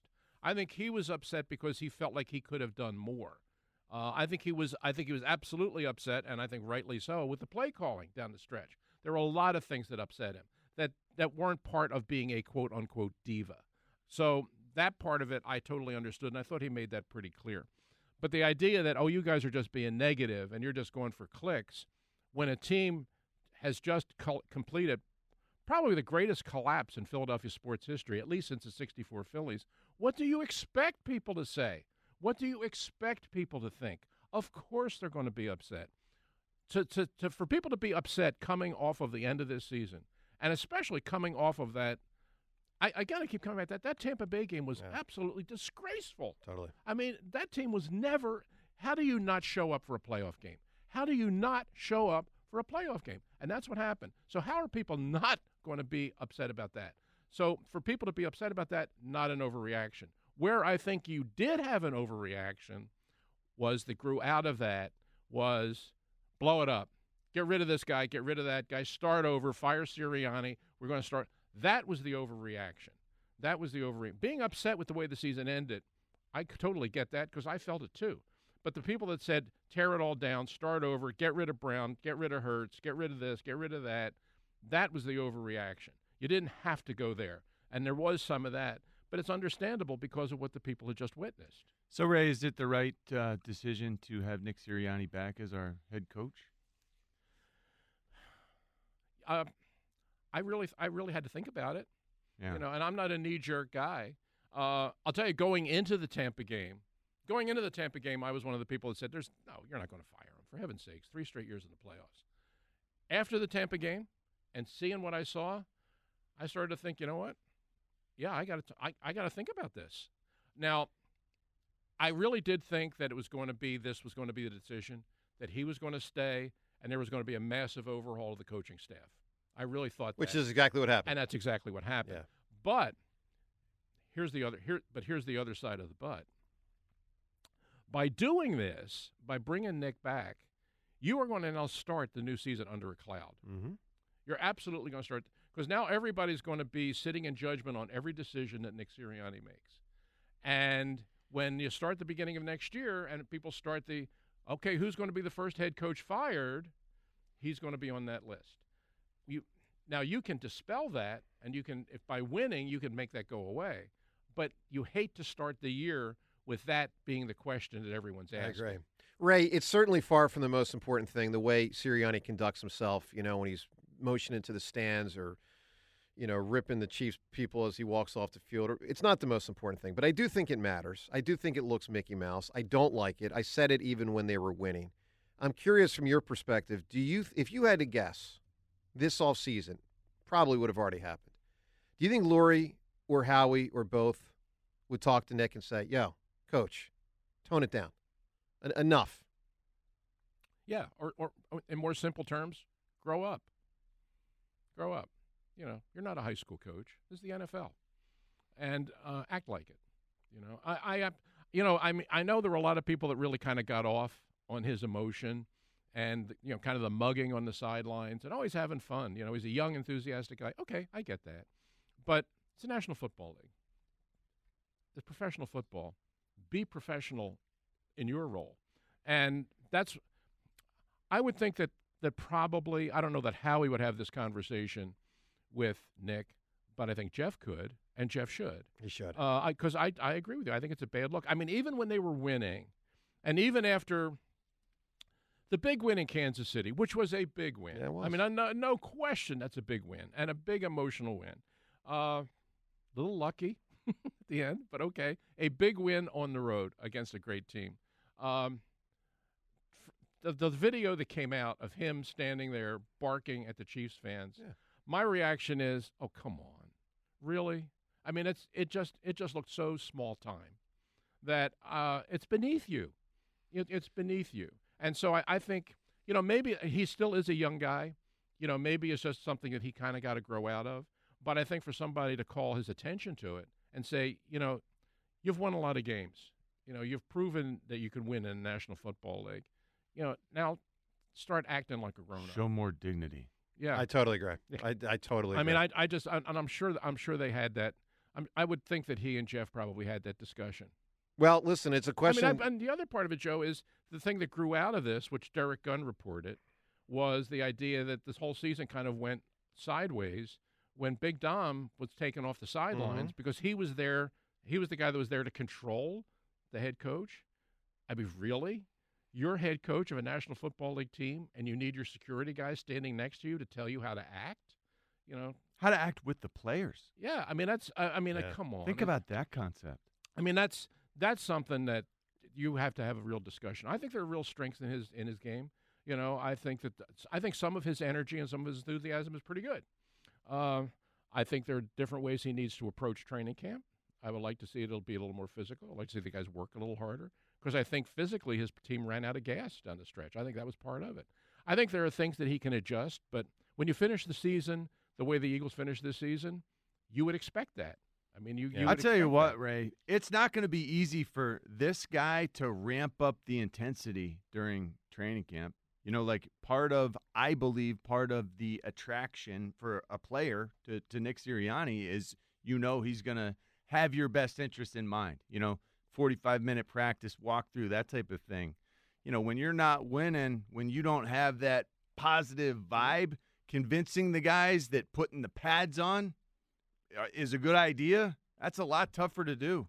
No question, but I think it's necessary. It is, absolutely. Necessary. And he talked about it last year in October or at some point. He's going to revisit the way he treats training camp, for this coming season. He talked about it last year, and it meant a lot to me because, that's what I've been hoping for all along. And I had gotten to the point where I was like, you know what, I got to just leave it alone because it is what it is, and it's never going to change. But then he said, hey, it might change. Yeah, but they also almost won a Super Bowl with this 12 months ago. Okay. And this past year, it fell apart. And I do think he acknowledges but it doesn't mean that's why needs to be tweaked. Doesn't mean that's why I think it fell that apart. might be the word that he used. What's that? Doesn't mean that's why it fell apart. Maybe it fell apart because they just kept calling the same plays, and it wasn't working, and they couldn't pick up a blitz, and Hurts kept leaving the pocket early, and the defense stunk. Anyway, I think there's something to be said for I understand the desire to run your training camp in a way that minimizes the chance of injury. I understand that.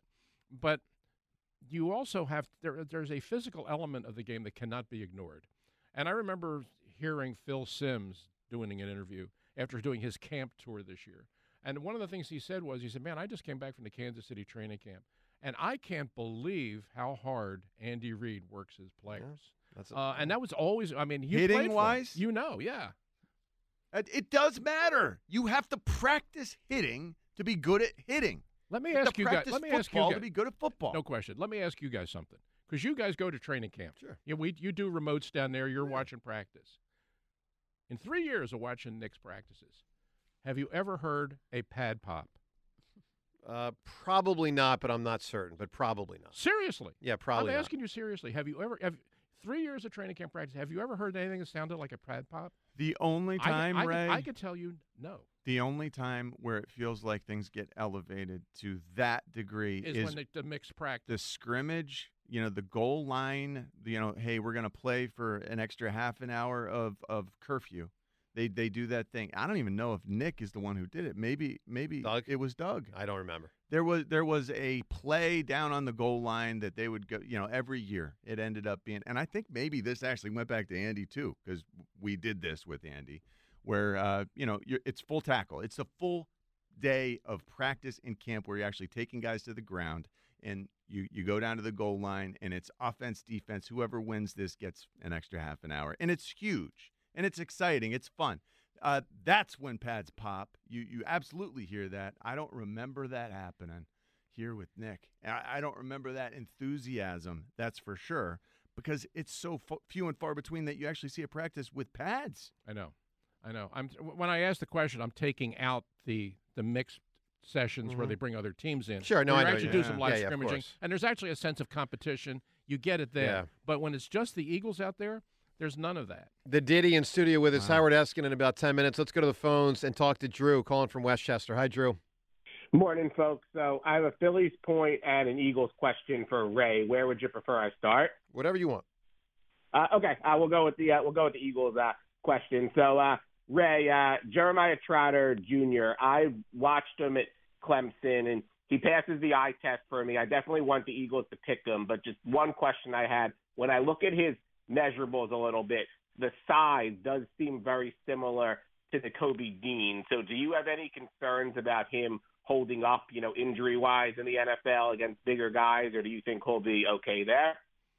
No, I think he'll be fine. It's very funny. People who haven't seen him or didn't see him much at Clemson, they hear Jeremiah Trotter Jr. and they think he's Jeremiah Trotter, and he's not. Physically he's very different than his father, and he's going to be a very different kind of player. Trot Sr. was a monster against the run. He was 245, 250 pounds, who was always blowing up the A-gap. That's what he did best, and that's not going to be Jeremiah Jr.'s game. He's going to be a more off-the-ball kind of linebacker, but he's very good in pass coverage. He's very smart. He's bigger and more physical than the Kobe Dean. I would think that I would expect him to be a day 2 draft pick. And I think he's going to be, I don't know if a lot of people I would love to see him come to Philadelphia because I think he's going to be a really good player. But wherever he goes in the NFL, I think he's going to play well.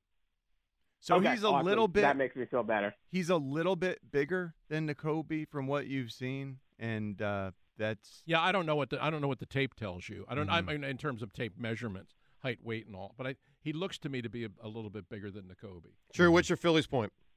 So with the Phils, I definitely think Schwarber should be lead off. I really do think there's something to putting a lot of stress on the pitcher from the jump. I think a lot of pitchers sometimes are like, I'm going to try to just settle in, like throw a fastball, feel out the strike zone, and then Schwarber can, put one in the right field seats off the bat. So it seems like I've always liked him batting lead off. It seems like it works. I would, have him lead off on opening day, and I think you only make a change if, things are really going bad. Well, I will tell you but this, Drew. If they're inclined to lead Schwarber off, and they might be, I swear to God, I won't do it until he proves he's hitting within the year. May 1st, May 15th, June 1st. The guy never hits till June 1st. Mm-hmm. Why am I going to have him have the most at-bats in the 2 months of the year that are his coldest? Makes no sense. Rob Thompson talks a lot about the intimidation factor of what it does to a pitcher. I know. I think that matters. Right, but not in April. Not in April. By the way, did you also know that Kyle Schwarber saw the 5th most pitches per bat of any player in baseball last year? That's impressive. Yeah, for a leadoff hitter especially. That's great. Drew, give me an answer. Who or what took a leap? Yeah, so fun football tradition, the Lambeau leap. Oh, that's a good answer. Great right answer. We're getting some really, really good answers here today as we do today's broadcast here on WIP. Today's show is sponsored by Bet Parks Casino and Sportsbook app, the only app I use. Join me and you're in the zone. New users get up to $1,000 casino bonus back if you're not a winner in your first 24 hours. Must be 21 in PA or New Jersey. Gambling problem? Call 1-800-GAMBLER. All right, so I have a follow-up to the story. I told you earlier, Lech Walensa's name came up. Solidarity movement from Poland, a real hero. Lech Walesa? What did I say? What did I say? I don't even know. Valenza. It wasn't. I don't know. Whatever the hell it was. But anyway, world hero, standing up to those commies in the Soviet Union in the 1980s for Poland. Yeah. So, Ray, I had referenced earlier, my buddy had in a bar a cigarette of Valenza's son. Puts whatever his name. So here, all right. So I got the clarification from my buddy. He says his son put the cigarette out on my neck. What? He said he's the only dude I've ever punched in the face. Yeah, I don't blame him. What? I would have punched him in the face, too. Then he says, looking back, maybe I did something to warrant it. Still, though, no reason to put a cigarette out on my neck. And then he said, and my buddy Mark Fleming, he goes, but not too many people can say they knocked out a prince. So there That's you true. Go. They knocked out and I asked him, I said, did the kid fall? And he said, yeah, he fell.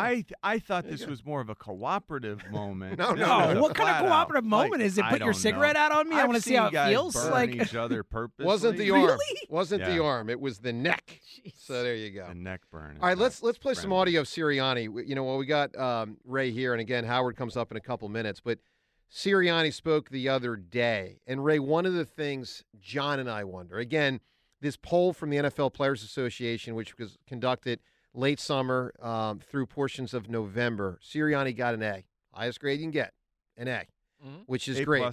So I think Andy Reid got an A+. Were there pluses? Yeah. Okay. But there was no conducting of the poll in December or January or February while the Eagles, collapse happened or thereafter. So we wonder how much the poll is invalidated based on the Sirianni level, based on when it was done. We wondered yesterday, Ray, is Sirianni's messaging getting old? I want to play for you, Ray, from 2 days ago, one of the, 37,000 times Sirianni just 2 days ago referenced his core values of 5 things. Listen to what Sirianni said. I do think, though, with those core values, you always double down on those because, to me, it wasn't a core values. We didn't just make them up and say, hey, connect, compete, accountability, football IQ, and fundamentals are what's important, right?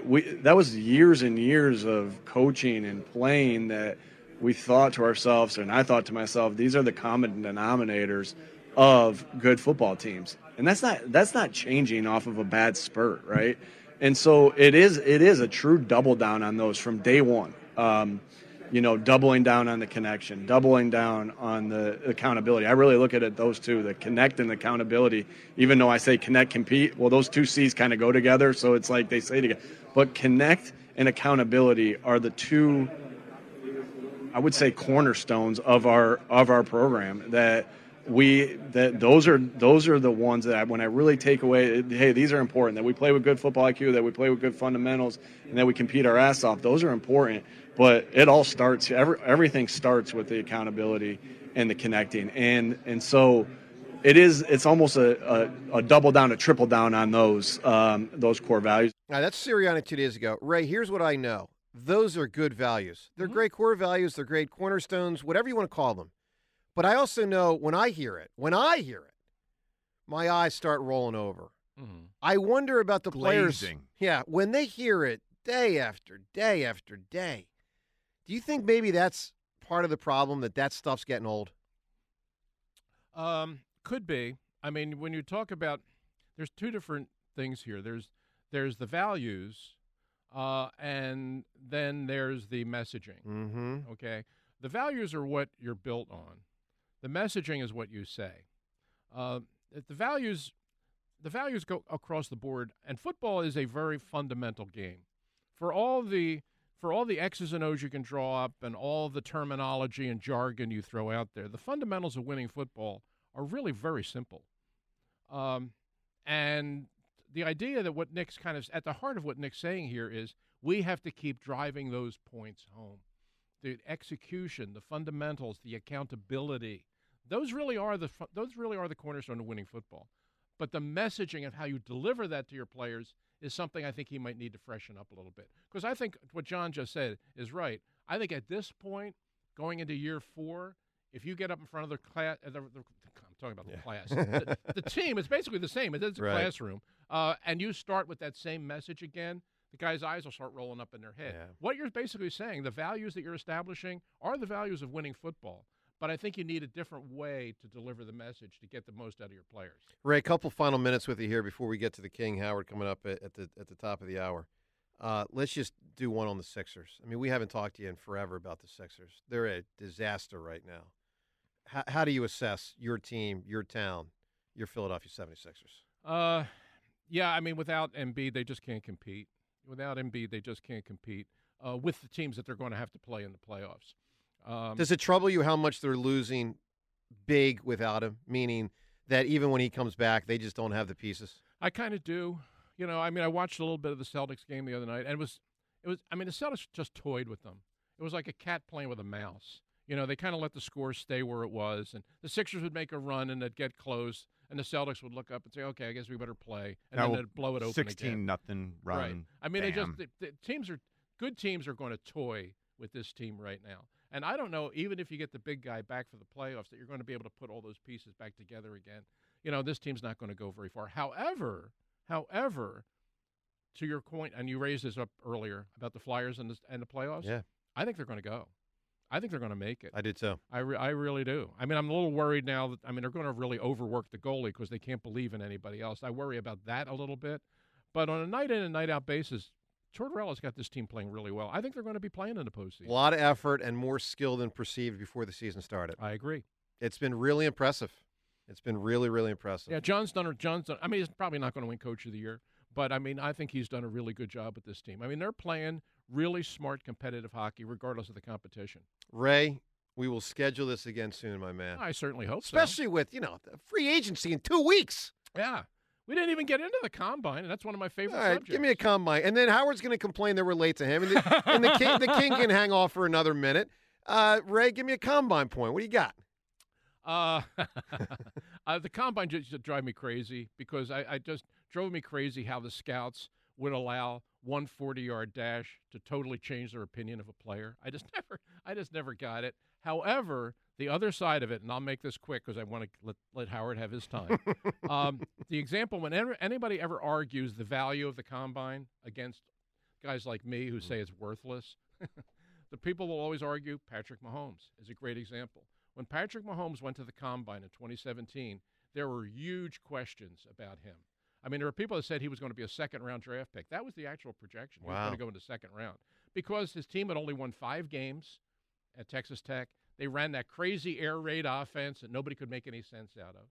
He turned the ball over a ton, but they got him to the combine. They put him in the drills. They worked him out. They saw how smart he was. They put him under center. They saw how quickly he could take away the center and make all the throws. Can you imagine seeing that arm for the first time? He threw the ball. They now use a radar gun, like in baseball. Mm-hmm. He threw it 60 miles an hour. Nobody had ever thrown. The ball had never exploded out of anybody's hand the way it did. And all of a sudden, his stock changed. Andy trades up to number 10 to get the quarterback who's now won him 3 Super Bowls. And the perception of Patrick Mahomes changed night and day based on what happened at the Combine. So while I have my questions with some of the stuff that happens at the Combine, there are cases like that where you can totally change your perception of a player and can help you win a championship. Ray, great stuff, man. We'll talk to you soon for sure. Always a pleasure being with you guys. The Daddy, Ray Didinger. 90. 1 for the money, 2 for the show, 3 to get ready. Now go, cat, go, but don't be doing that. Step on my blue suede shoe. No shoe stomping.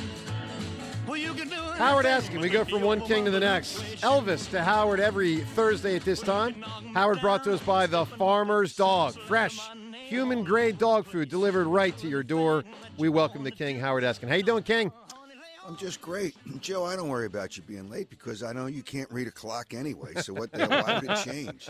Well, King, that's probably true. That's why I go digital these days, It's nice and easy. Well, Mr. Digital over there. Mr. Digital, that's what they call me. As he pulls out his legal pads and starts writing on it. Yep. I'm like Ray. I still have the legal pad all over the place. All right, Howard, a ton to cover with you here today. Let's start Eagles, and let's start A.J. Brown. First time we've talked to you since the A.J. Brown interview on Friday. What did you make of how A.J. presented things? Obviously, he was critical of the media, which should be thousands of people locally and nationally. What did you make of the whole thing? All right. I thought he was impressive to, number one, have the guts and the fortitude to say, I've had enough of this, and I'm going to address it.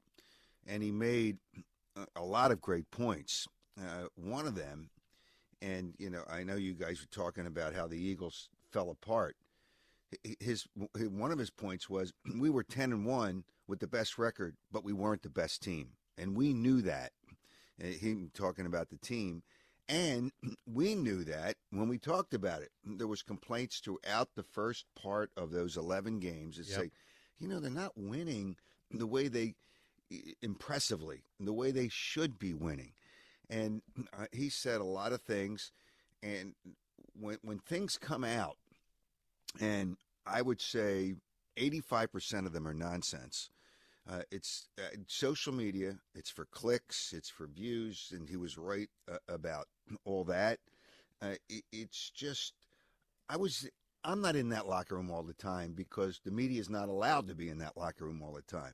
But I saw those players a lot, obviously being at all the road games. And I didn't see a lot of what people were talking about. Now, did A.J. Brown overreact sometimes?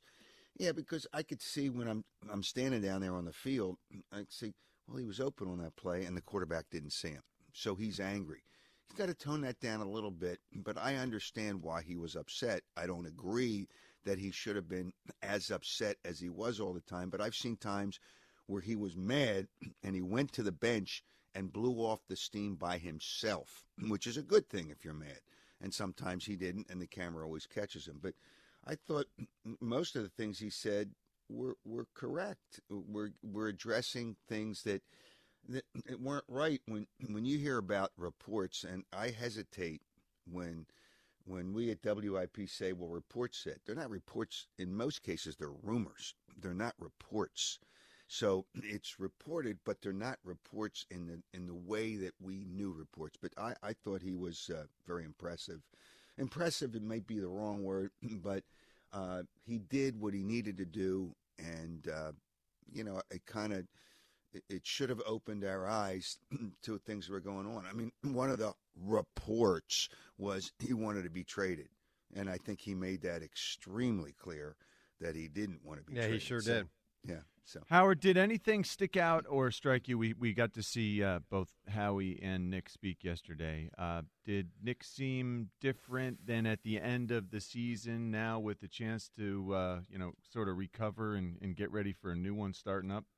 Well, I think we all saw they didn't say anything, which is what they do, and it's kind of that's why. And I go back, Rob. Baseball's different, and we don't jump on baseball and criticize as much as we do football because football's the number one sport in Philadelphia, and it's not even close. But when Rob Thompson said we're a better team with Rhys Hoskins at first and Bryce Harper in right, the Eagles would have never gone in that direction. It's just like, what? And I don't know that I expected it, but I admire the fact that he was truthful and said what he actually believed. Where in the case of football, and I'll say the Eagles, and it's a lot of football now, a lot of football coaches, they kind of say things. The one thing that kind of, and I still think Nick Sirianni, with 2.5 seasons of positivity, that say, well, we should fire him after the last 6 or 7 games. I think that's ridiculous. But when he said, I'm okay with Jalen Hurts being he didn't use the word quiet leader, but lead the way he does. I don't accept that because I don't know who talked to Jalen Hurts, but I know there were conversations. Hey, man, connect a little more with your teammates, be a little more emotional. They believe that, but he didn't. There's nothing wrong with saying that. Hey, listen, he does it his way. Maybe I'd like to see a little more emotion, a little more connectivity with his teammates, and I don't think there's anything wrong with that. And we harp on that for a couple of days, and then we move on. So that was the thing. But I don't think there was anything different about what they say. I think they're going to say what they say to try to keep it on a positive note. Howard, let's get to the Phils here because the season starts. Let me just address, because you guys were talking, you and Ray were talking about Jalen Hurts, an MVP candidate, which I've looked at his stats during the year. They really weren't that good.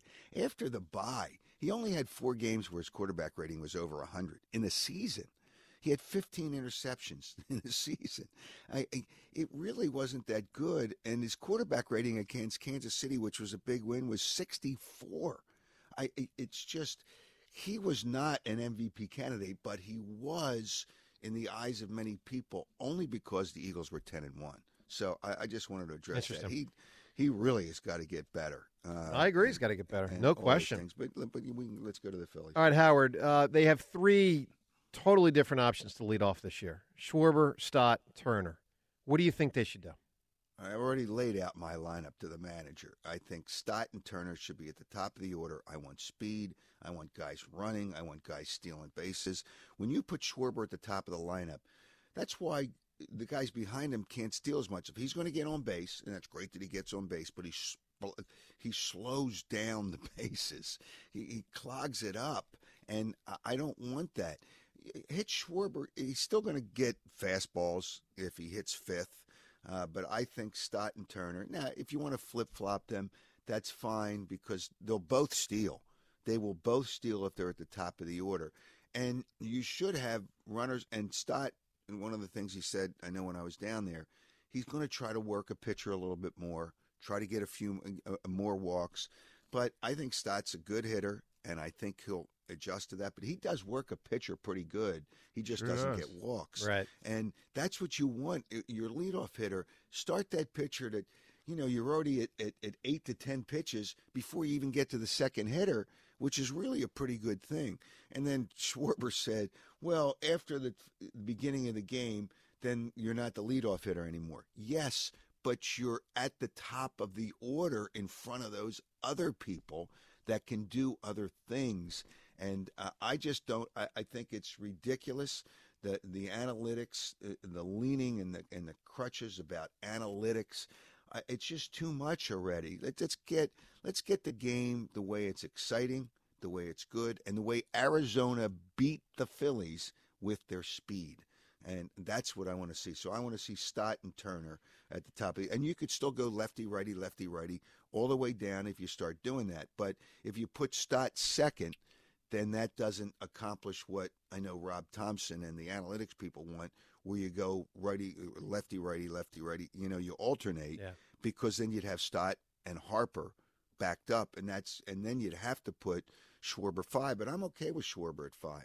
I'm okay with Schwarber at 5, but I want Stott and Turner at the top of the lineup. Hey, King, stay well, buddy. Thanks for being on the show. All right, take care. You guys have a great day. And, Joe, I'm going to send you – there's going to be a book on clocks, and I'm going to send you a book, How to Read a Clock. Well, I'm going to wish you a happy leap year. No one's probably ever done that to you before. Oh, that's right. Yeah. Hey, Joe, it's remember, a big day. What we're doing today will only happen once every 4 years. That's right. But for you, not reading the clock happens 365 days a year. Kings. 366 this year. Ooh, he got you. He got you. Okay. Seltzer took down the King. Thanks, Howard. See you, buddy. All right, see you later. All right, up ahead, an awful lot, including a special guest. We'll say hello to a friend. We'll get to that up ahead. We'll rock all your calls. Also, something Ruben Amaro said about the leadoff spot to us yesterday was fascinating. We'll get to that and more. Your phone calls as well, 94 WIP. Hey, parents, if your son or daughter got injured playing sports and is suffering with groin pain, hip pain, pelvic pain, or abdominal pain, know this. A primary care physician or physical therapist likely cannot fix the injury, but the Vincera Institute certainly can. You may remember I had surgery a couple years ago at the Vincera Institute. Through both surgery and physical therapy, they absolutely got me back on the road to recovery, to being recovered. And they can do that for your son or daughter as well, or for you specifically. Let me give you what I think is the best thing I can tell you to try to prove to you how legitimate Vincera is and how much they can help you if you or a family member has an injury in that region. That game played earlier this month, that game in pro football, it's the biggest game every year. This year it involves San Francisco and Kansas City. There were 18 different players in that game, that one game, 18 different players who had surgery, successful surgery at the Vincera Institute. It was actually 9 players on both teams. That is a testament to the greatness of Vincera, how people come from all over the country or even, in other cases, all over the world to the Philadelphia Navy Yard, to South Philadelphia, to the Vincera Institute, and to the great care of Dr. William Myers and Dr. Alex Poor. You don't have to travel from KC or San Fran. You're here. Go to Vincera if you have one of those problems. They'll fix you up. Physical therapy, surgery, whatever it takes, groin pain, hip pain, pelvic pain, or abdominal pain, get yourself to Vincera. Start with their website, vincerainstitute.com. Again, that's vincerainstitute.com.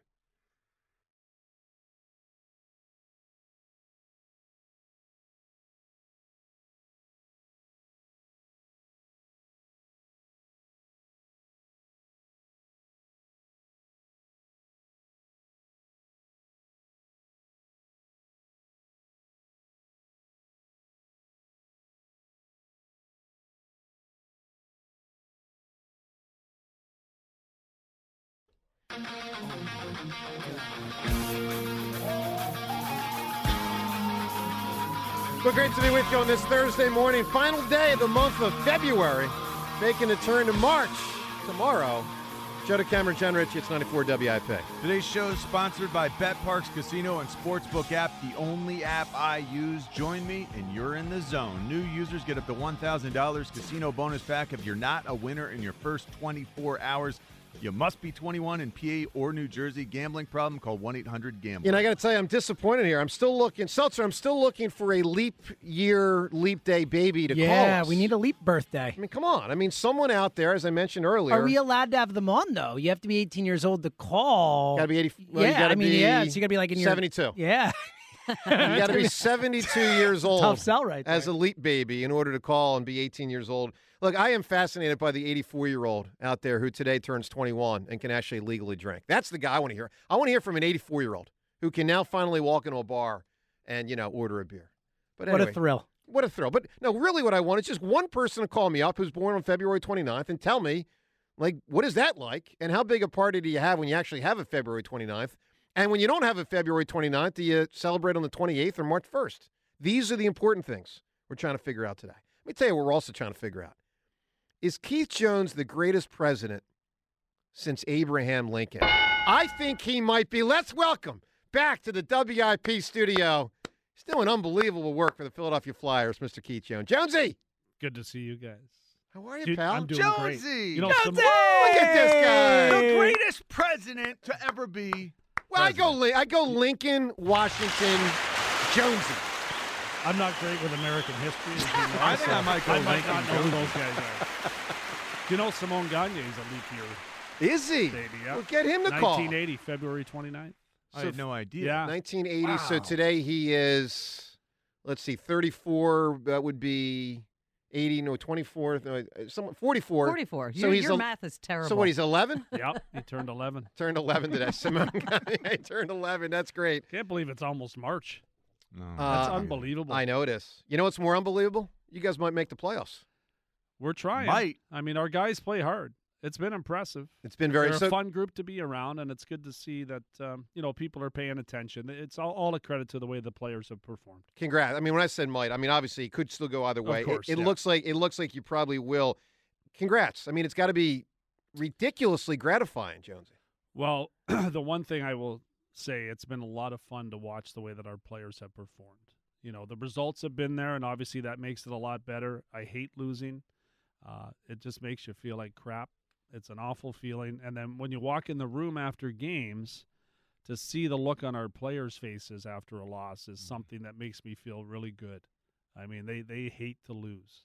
They have a really strong bond with one another, and I think it's kind of permeated throughout the entire organization, and the players are the ones that are doing the performing. So what's made the biggest difference with this whole turnaround? The one thing I would say is the character of the players has really come to the forefront. They play a tough-minded style of game. They pick each other up when someone needs to be picked up. They hold each other accountable. John Tortorella has talked a lot about having the room right, and there's no question that is headed in the right direction. Some would say addition by subtraction, but it's more a credit to the players that are here. Buying into that and doing their part. Having a captain now like Sean Couturier certainly helps. And, he was named captain, a couple of weeks ago, and then found himself on the fourth line, 3 games later. That's the way it works for us. Like, you have to perform at a high level.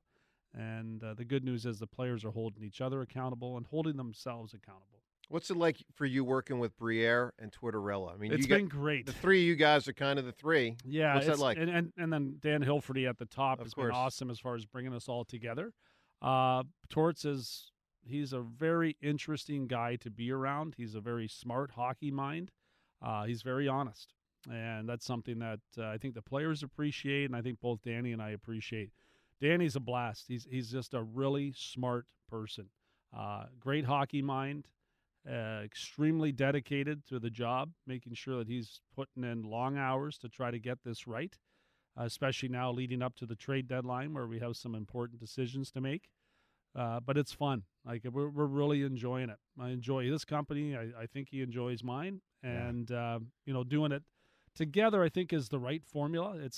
I don't think it's a one-man job anymore. I think that, teams that have general managers and presidents that are, a combination type title, I think it's too much. I think there's too much going on. So I like the way that we have it here, and we share a lot of responsibilities, and ultimately Danny will make the player personnel decisions, and I'm going to be there to support him in any way that I can. How often do you guys get competitive, like, around the office? I think it's amazing. And also, like, how much does it help that you guys played in the same NHL, concurrently? Yeah, it matters. Danny, we kind of crossed over near the end of my playing career, and then Danny went on to do great things here in Philadelphia. I think the fact that we both played here in this city, that we both have lived in this city for an extended period of time, I do think that helps us in making sure that we're thinking in the back of our minds, at least, of the players that we acquire fit this city. And obviously fit what we're doing. But at the same time, We want to make sure that the guys understand what it's like to play here in Philadelphia, what it takes to play here in Philadelphia, and what it takes to stay here in Philadelphia. And so far, I think we've done a pretty good job of selecting players that kind of fit that mold. Jonesy, do you miss WIP? I do. It's kind of fun to come back in here, and then kind of sad in the same way because I had such a good time doing what I did, and still get so much great feedback from the fans. You know, there's so many people that will stop me. I'll tell you this: I was on a flight back from Florida last night, and I had a fan say, I love hearing you on the radio. And I had to say, well, I'm not on the radio anymore. You know, and I have other people tell me, I love the way you on your broadcasts, and they stop me all the time. And it's an awkward thing to stop and say, well, now I'm the president of the Flyers. You know what I mean? It's like, how are you going to say that? So I always just go with it. I'm like, oh, thank you. I appreciate it. Then they'll ask me if I'm doing a game, and I said, no, not today. And that's it. So that's great. I don't want to stop. Like, you can't stop someone saying, oh, I'm the president. That just sounds strange. So, Jonesy, I heard John Elway say something one time. So he obviously, one of the all-time greats in football, steps away. He's off the stage for, I don't know, a good 15 years, maybe 20. Comes back running the Broncos. And I heard him say there was a void for him not being able to compete. You can compete in business. Guys like Magic Johnson and Michael Jordan do, but it's different. I'm curious, the juices of sports and competing the way you now are competing again, does that reinvigorate something within you? It does. I mean, I swear more now than I ever have. Like it's so you're so into what's happening, and you feel the pain and defeat. You certainly enjoy the wins, but you're always thinking about the next game. You're thinking about the next player. It never leaves you. It's a constant. Kind of in the forefront of your mind, trying to get things right and feeling the responsibility of trying to do the right things for your team to make sure that you stay competitive and enjoy the wins that much more frequently. It's a long season. It's an 82-game schedule in hockey. There's ups and downs, and when it's down, it sucks. So you want to try to avoid that as much as you can, but at the same time, there's great joy in feeling, just how difficult a loss can be and how great a win can be. One more, and then we'll get back to the phones, but I'm curious, and I know different executives and coaches would answer this question differently. I'm curious where you come down on this. Has the team exceeded your expectations so far? I would say marginally. I'm not surprised where they're at. I'm not surprised how they compete for one another. I think I knew that part would be okay. I felt really confident about that going in, and Danny and I talked about it a lot before the season started, and we talked with players individually about saying, we're saying one thing to everyone as far as our messaging, and that was that we were rebuilding, but we made sure to tell every player in the team that that's BS. Drop of the week right there. Yep. We just heard it from a Philadelphia executive. What they say publicly may not be what they really think.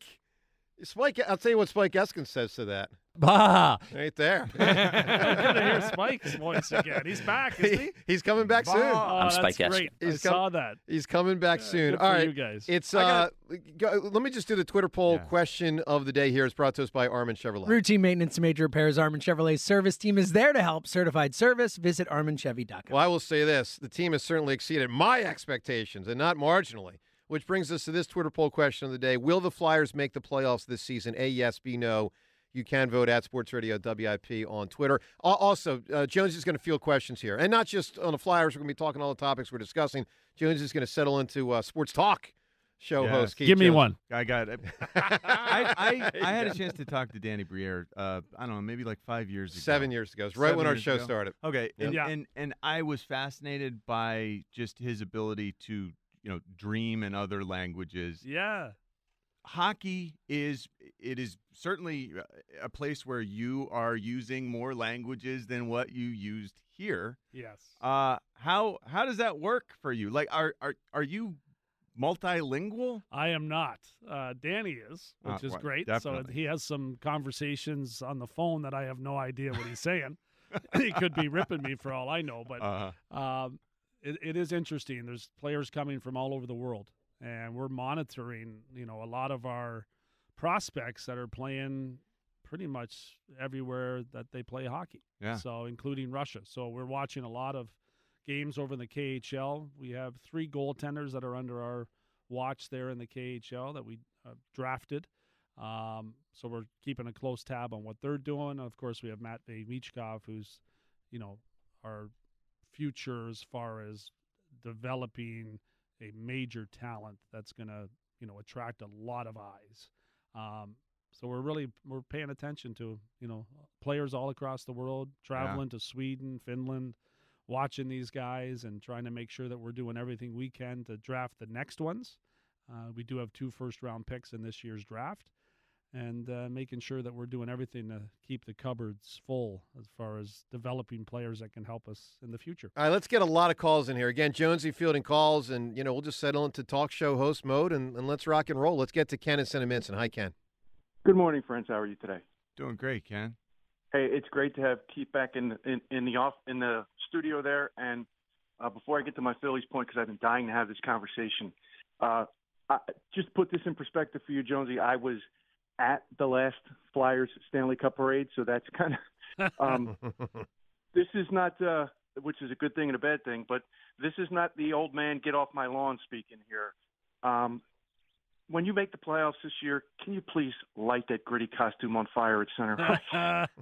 You're not the only one who asks that. There's no doubt. But he does so many great things for us. It's incredible, especially as far as the work in the community.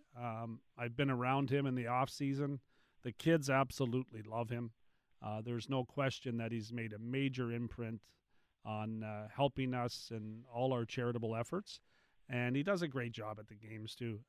He doesn't appear as much as he used to. That's a little subtle change.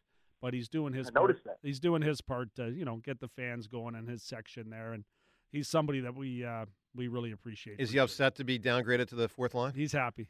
He's happy, whatever it takes. Check-in line, baby. He's going to go out and hit somebody. There you go. He's not on the power play anymore. All right, Ken, go ahead. Ken, what do you got on the Phils, buddy? It's just the costume. It's not the person in the costume. He's alive. So this is a conversation I've been dying to have because there's so many different ways to look at it, right?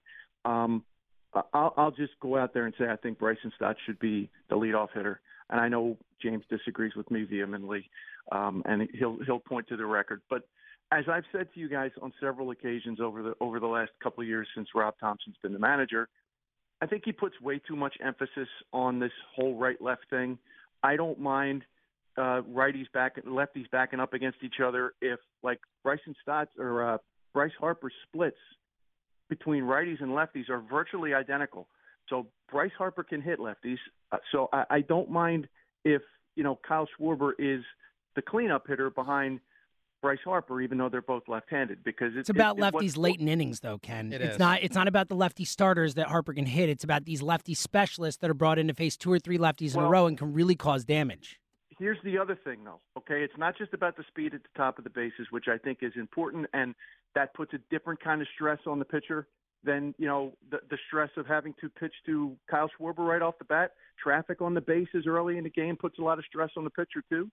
But when the Phillies couldn't score runs in the last 2 games of the NLCS, the guy that was on base all the time that got stranded, and I've said this before, was Brandon Marsh. And what happened was Brandon Marsh had 2 guys behind him when he was on base that just could not put the ball in play.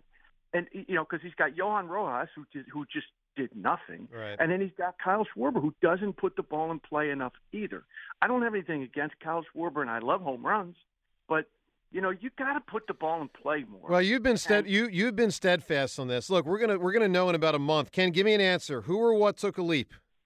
Well, it's the leap that founded the United States of America, the founding fathers signing the Declaration. Wow, that's a good answer. Yeah. All right, let's see. All right, Jonesy said he's not much of a historian. Jonesy, I forget which one said it, but there was a famous quote said by one of the founding fathers. Declaration of Independence is signed, and there was a statement made about the risk they were taking.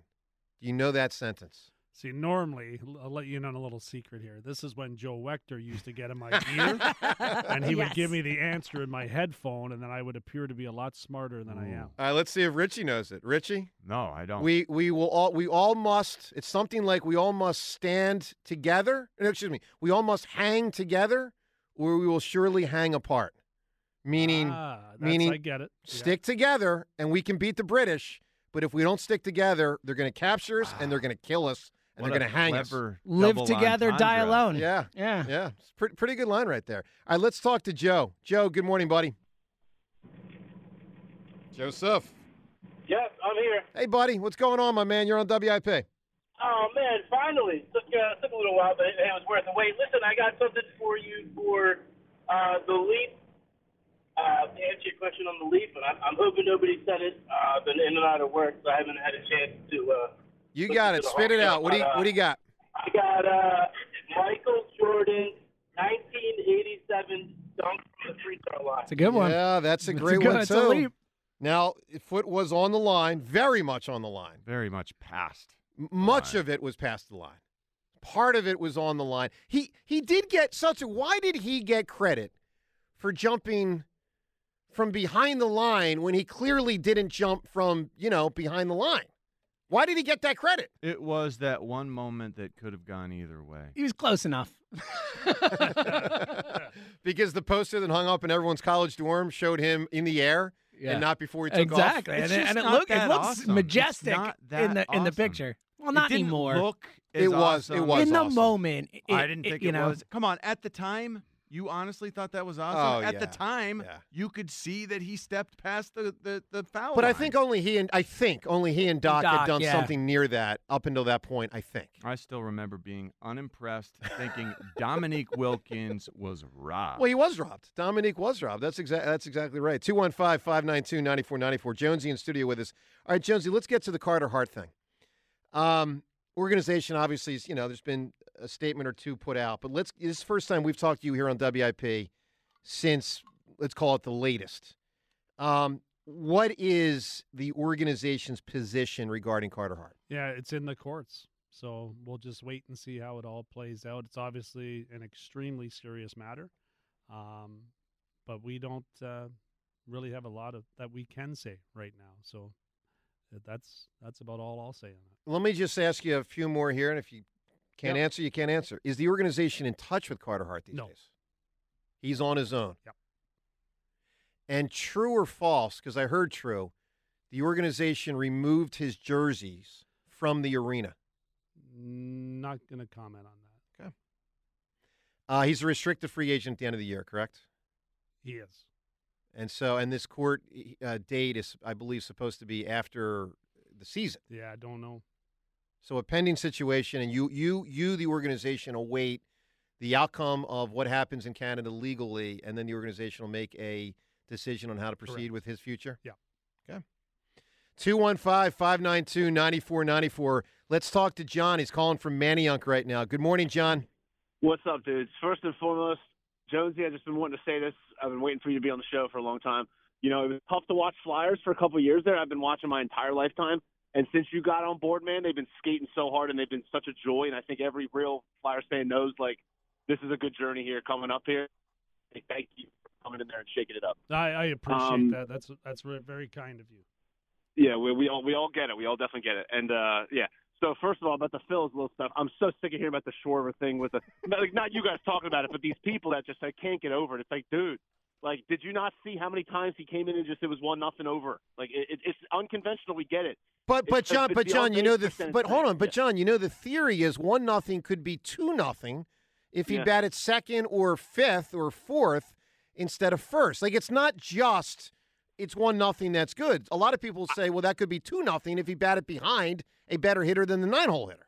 I think I think the most egregious issue with it is a couple times last year, Turner would get should have been a triple, but it was only a double, or it ended up only being a single instead of a double because Schwarber couldn't make it across the bag.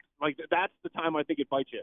But at the end of the day, I think there's this weird psychological thing with some of these pitchers that your first pitch of the game better be on point because it's been 1-0 pretty often. So I'm looking forward to the season more than anything. Last year was just I still can't talk about it, but Listen, I'm so pumped. But listen, as far as the leap goes, how's nobody said Mike Powell yet?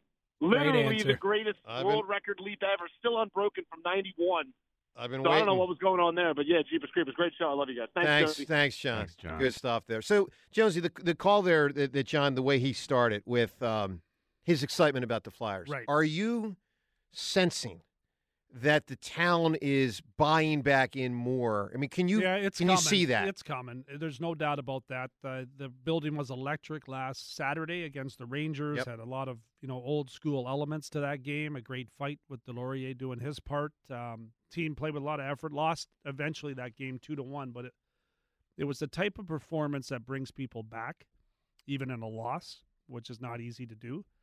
So I do think there's a great buzz that started to be created. We're not there yet. Like, we still have a long way to go, but people are starting to talk hockey again. And when I travel and when I'm out in public, I'm talking a lot more about the Flyers than I was even when I was doing this job. So I do feel it. The fans that I'm talking to seem enthused about it, and that's what we want to do. I mean, it's hockey. We want to make sure that we're kind of getting a little piece of what was a part of this city back to the city and allowing them to enjoy some Flyers hockey when they're getting away from all the other sports. How much can you actually take a chance to enjoy what you're doing and smell the roses? I mean, you've got so much on your table right now. There's a lot on your mind all the time, John. There's no question about that, but it's fun. I mean, it's a blast. I wouldn't do this if it wasn't fun, if there wasn't a level of enjoyment that comes with it. At this time in my life, it's not something that I need to do. So I'm happy to be doing this, and it's a lot of fun to work with good quality people. That makes it all the better. Speaking of which, John Tortorella, how is he different than we'd expect? Well, I knew him differently before I took the job because we had worked together in television. So I knew there was a whole other side to him that the public, isn't allowed in on. He does show it sometimes now, which I'm happy about. People start to get the feel of just how important other things in his life are, including animals. I think he just does a great job of being direct and straight up with his players. I think the guys get it. I think we have players that understand it, that are important to the process that we're doing here, but also get what the coach is doing. And that's important. But he can go off at any time. I mean, there's always that element, but which is kind of nice too. It's kind of interesting. Yeah. So he is an awesome coach. And for us in hockey in this city, it's important that the coach fits the city. Yeah. And he does all of that. And that the players fit the coach. And it's just an amazing job that you've been able to do, identifying the players that fit the system, that fit the coach, that fit the city. It just feels like you're hitting at a high rate. It's a tribute to the players, too. Like Garnet Hathaway is a great example. That's a player that we targeted in the offseason, kind of an under-the-radar type pickup, and he does everything that we expected him to do and does it in a way that our fans appreciate what he's doing. So, and the players on the team love what he's doing. So those type of subtle pickups do matter as far as bringing a team together and getting players, in some cases, to overachieve. All right, let's talk to Matt. He's calling from Bryn Mawr right now. Matt, good morning. Good morning, fellas. How we doing? Doing great, Matt. Wonderful, my man. It's Leap Day, I don't know what to make of it, but it's kind of cool. Yeah, it feels strange. It does. Strange feeling. Magical day. Magical day. Well, go ahead. Yeah, I heard you guys were calling looking for Leap Day callers. What questions did you ask? Are you a leap person? You're one of them? Yeah, I'm one of them. You're a leaper. So is there a term? Yeah. Not other than leaper that we use for this? Leap babies. I hear leap babies. I've heard that too, yeah. That's good. All right, so how old are you today, Matt? Today's my 10th birthday. Wow. Good for you, man. Big one. That's amazing. Big one. Wow. Well, 44 Finally made double digits. Congrats, man. 44 more years you can drink. Wow. So, all right, so do you normally celebrate on February 28th or March 1st if it's not a leap day? It's honestly one of the toughest questions. Two good arguments because you're born in February, so 28th is still your birthday month. Mm-hmm. March 1st isn't. But then March 1st would be the day after the 28th, and that's when I was born. So, Oh, man, that is tough. It depended where it fell on the weekend or not. Oh, I like that. that's a You can good go either way. point. You should just take both, man. That factor. Matt, how many times Yeah, in your that's life? it.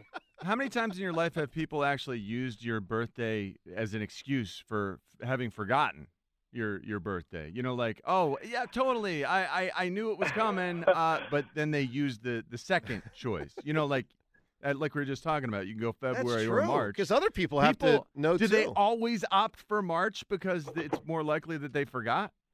I think it's 50-50. That's surprising. Jason Early always says it has to be February 28th, so that's what I usually go by. Wow. Let me I ask think you it this makes one. sense. When you go to a bar and you hand them your ID, does the bouncer look at it and be like, do they comment on your birthday when someone sees your date? It looks weird. It has to look But weird. sometimes they just look at the year. When Well, you're a that's bartender, true. like when I used to wait tables, I would just be like, all right, is their year good and But not really all right, care let's- about the rest? Matt, at doctor's office, a bouncer, do you get commented on when someone sees your birth date? It's actually one way to tell the difference. There's another Matthew Huddlemeyer in the area, so that's the only way. And we went to the same doctor before when I was younger. Oh my God, they had that's to use wild. the birthday. Wow. It's All not like right. a common name or anything. Well, Well, look- it's not like Matt Smith or whatever. All right, Matt, here's the deal, and we appreciate you calling in as we were looking for a Leap Baby. You can also win today Santana tickets and Counting Crow tickets. Give me an answer. Who or what took a leap? What was the question? Who or what took a leap? You can win tickets. What do you got here? Like Jonesy or took a what? leap. He went from WIP You to can't call being him the a leap Flyers. baby. That is a leap That's right a there. leap. Yeah. All right, Matt, you got no answer? James Harden's leaping around. All right, fair enough. He does. I thought Sure Evil. was I a thought Evil lap. Knievel would have been a better answer. Oh, man. Waiting all show for it. Yeah, I what was that thing? too. The Canyon. What was that thing Oh, called? yeah. The That's a The different Grand time, though. Canyon? no, not the Grand he Canyon. didn't leap the Grand It was the. Canyon. I think he did. Well, maybe it Yes, was he at did. the. It He was He might the have been a I part, think but he not did. the No, whole. it was the Snake River. No, the guy walked across the Grand Canyon, the Walenda guy. No, but maybe he leaped a portion of it. I he mean, might have leaped a small portion. whatever of this, it, whatever yeah. the Snake River is, that's what I think Evil Knievel on his bike leaped over.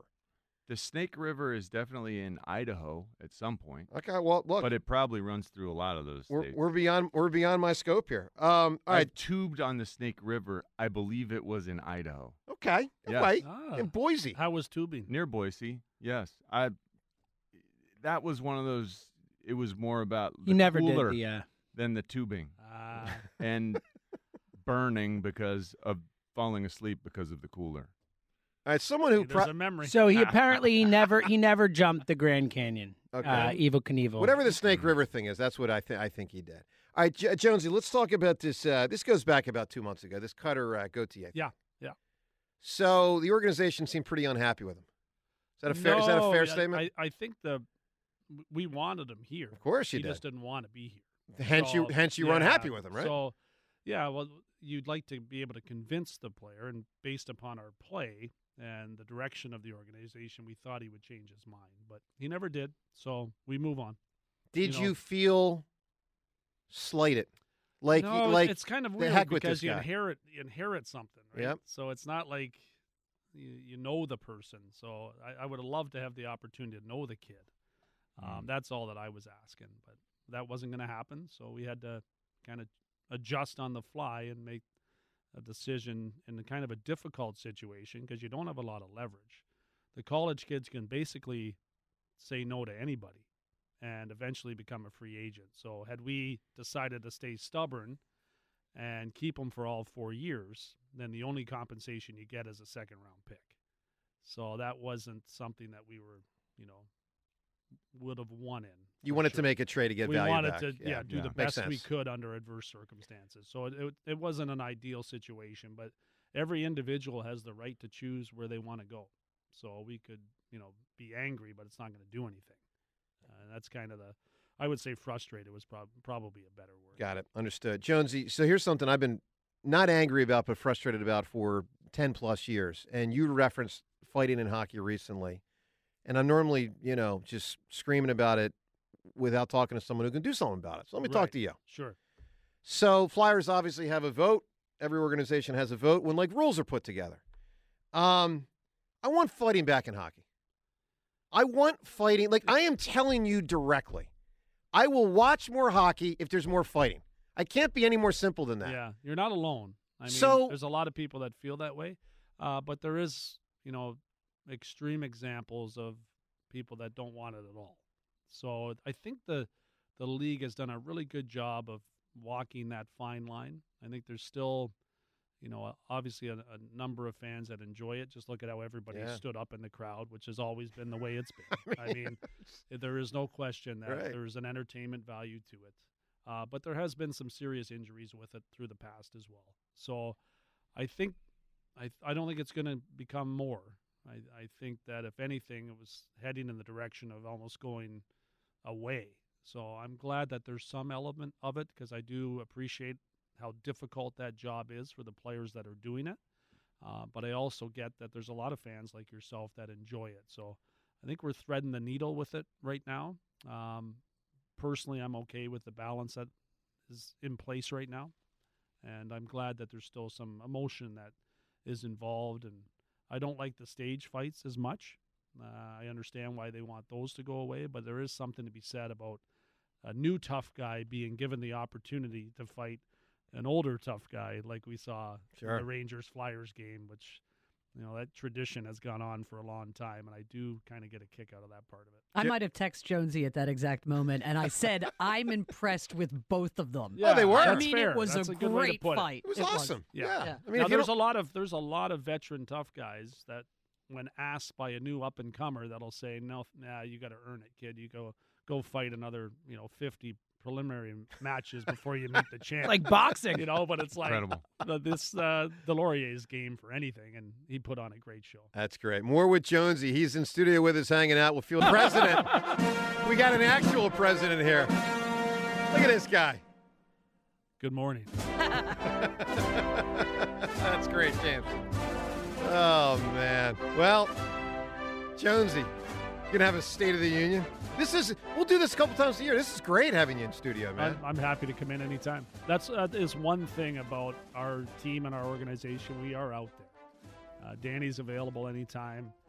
We enjoy talking hockey, and we're happy that people have interest in hockey. Jonesy, let's talk about your style of being president of the Flyers. So, different leagues, different teams, different style of I look at the Eagles alone, and I'm fascinated by Joe Banner was as forward-facing, public. He had his hands in football operations, salary cap management. Like he was in it, but he was also the business side, the link, the NovaCare. And then, of course, they transitioned to Don Smolinski, who you rarely see, who obviously handles the business side. Who, John, we've never heard about him getting involved in a negotiation of a contract for a salary cap for a player. How much should we give this running back? That's an example of different styles of presidents. All right. So I'm curious, Jonesy, where your role goes and where it stops. Like Xfinity Live recently, the new announcement of, okay, there's going to be a new, the plans are for Xfinity Live to be expanded. Sounds very cool. Is that something you get involved in or not? It's something that I'm well aware of, and I am in the conversations, but it's above me. It's the business side of it, I would say, on my side would probably be about 25% of my responsibilities, and then 75% is hockey and making sure that we're doing everything we can to get the product on the ice in the right place. But I'm very interested in it. Sure. I think we all benefit from I think the whole city is going to benefit from the ideas that are being thrown about and the news that, they're going to build that 5,000-seat arena there for smaller concerts and venues, the hotel that's going up, and also improving on Xfinity Live and continuing to build on that. It's going to be a really neat area down there. And then the vision of what could possibly happen over the next 10-year period. The phase 2 thing? It's mind-blowing. Yeah. I'm so excited for the potential of that happening. There's still a lot of things that have to fall into place for that. But it's pretty great. I mean, dream big. And there's no doubt that that's the thought process behind what could potentially also happen. But there's a lot of good things that are, in the works right now that will happen, and the potential to have some really incredible things happen down the road as well. Dream big. Yeah, it's pretty cool. That's pretty cool. That's what they're doing. There's no doubt about that. course, Josh Harris is also dreaming big. He wants his own arena, right, James? Just want to make sure we're on. Yeah, I'm pretty sure he does. Yeah. I actually have some Joshua Harris news if you'd like to hear. Do you? So Adam, did he buy a fourth team? They didn't buy a fourth team, but Adam Schefter tweeted out this morning, from ESPN, that Joshua Harris. Most owners do not attend the combine. He is not only there; he has sat in on every meeting with the top quarterback prospects. Wow! Look at Josh Harris getting in there with geeked out. He's all geeked out. Caleb Williams. Yes. Are they near the top of the draft? They're not. They're third, I think, or fourth. Oh, I boy. think they're third. Yeah. Oh, boy. All right, let's go to the Maybe phones. even second, actually. I think they might be second. Jones, they're up there. Jonesy in studio with us here. We got a lot on the table, including who should bat leadoff for the Phils, some Eagle stuff, and Flyers, obviously. Mike in Douglasville right now. Good morning, Michael. What's going on, guys? How you doing? Doing well, Mike.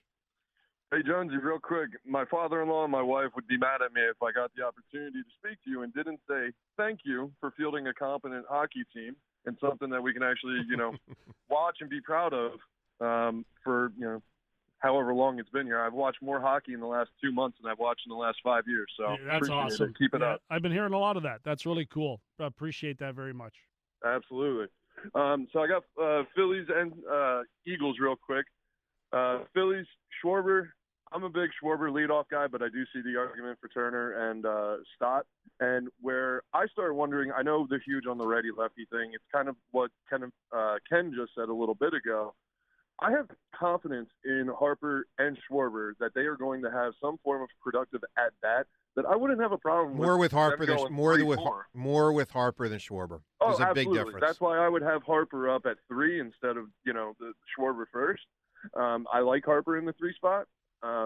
But I think if we did Schwarber or Harper Schwarber, I really don't think it would be that major of an issue, whether it's a left-handed pitcher or a right-handed pitcher. I don't know. Well, Mike, a couple things. First off, it is notable to say that 2 times the Phillies have won a World Series. They've gone back-to-back in the middle of the lineup with either righty-righty or lefty-lefty, and they won the World Series. It was, Schmidt and Lazinski, obviously, in 80. And it was for many years, and of course that was for many years, and for many years it was Chase and Ryan Howard back-to-back lefty-lefty. So you can do it, you can win, there's no doubt about that. I don't, Mike, I want to play something for you. Ruben Amaro said something to us yesterday. We all thought it was a fascinating comment for why they may be inclined to bat Schwarber 1. It's actually the detriment element of Schwarber in the middle of the lineup, 3, 4, 5, wherever you'd put him.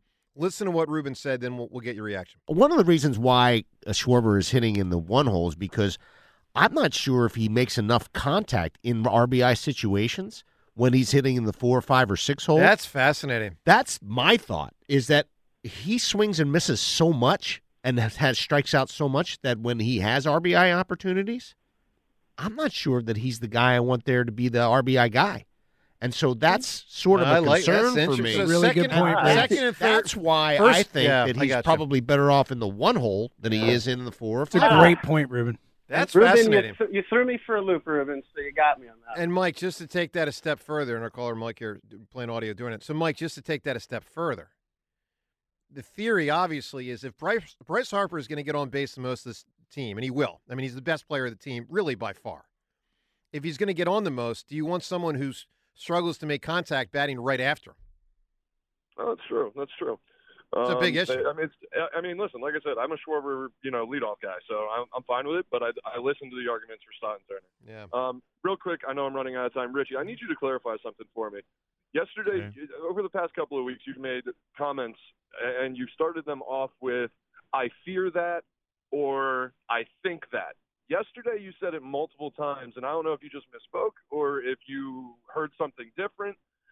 You say the phrase, I fear that the players have lost respect for Nick, or I think that the players have lost respect for Nick. Yesterday, you said it multiple times, which is kind of eye-opening. They have lost respect for Nick Sirianni. No, I don't. Then I misspoke. I do not know that. That is total speculation based on the way I would feel if I were hearing the things he was saying. Gotcha. People listen closely. Mike, give me an answer here. What you really do? Yeah, that's a deep cut. Who or what took elite there, Mike? So many of my answers have been taken, so I'm just going to stick with something simple. And this might actually be knowledgeable for you, Joe. Frogs leap. Zoology knowledge there. That I do know. That I do know. So, Jonesy, let me ask you this question. Keith Jones in studio with us. The big guy, Angelo Cataldi. Yes. How often do you guys talk? We do talk, which is nice. I do miss him, believe it or not. I might be the only one. But we all miss him. No, he's the best. So the best thing I can say is there's two things. One, we brought him in at the start of the year last summer, really when I started this job, to talk to everybody within the Flyers organization.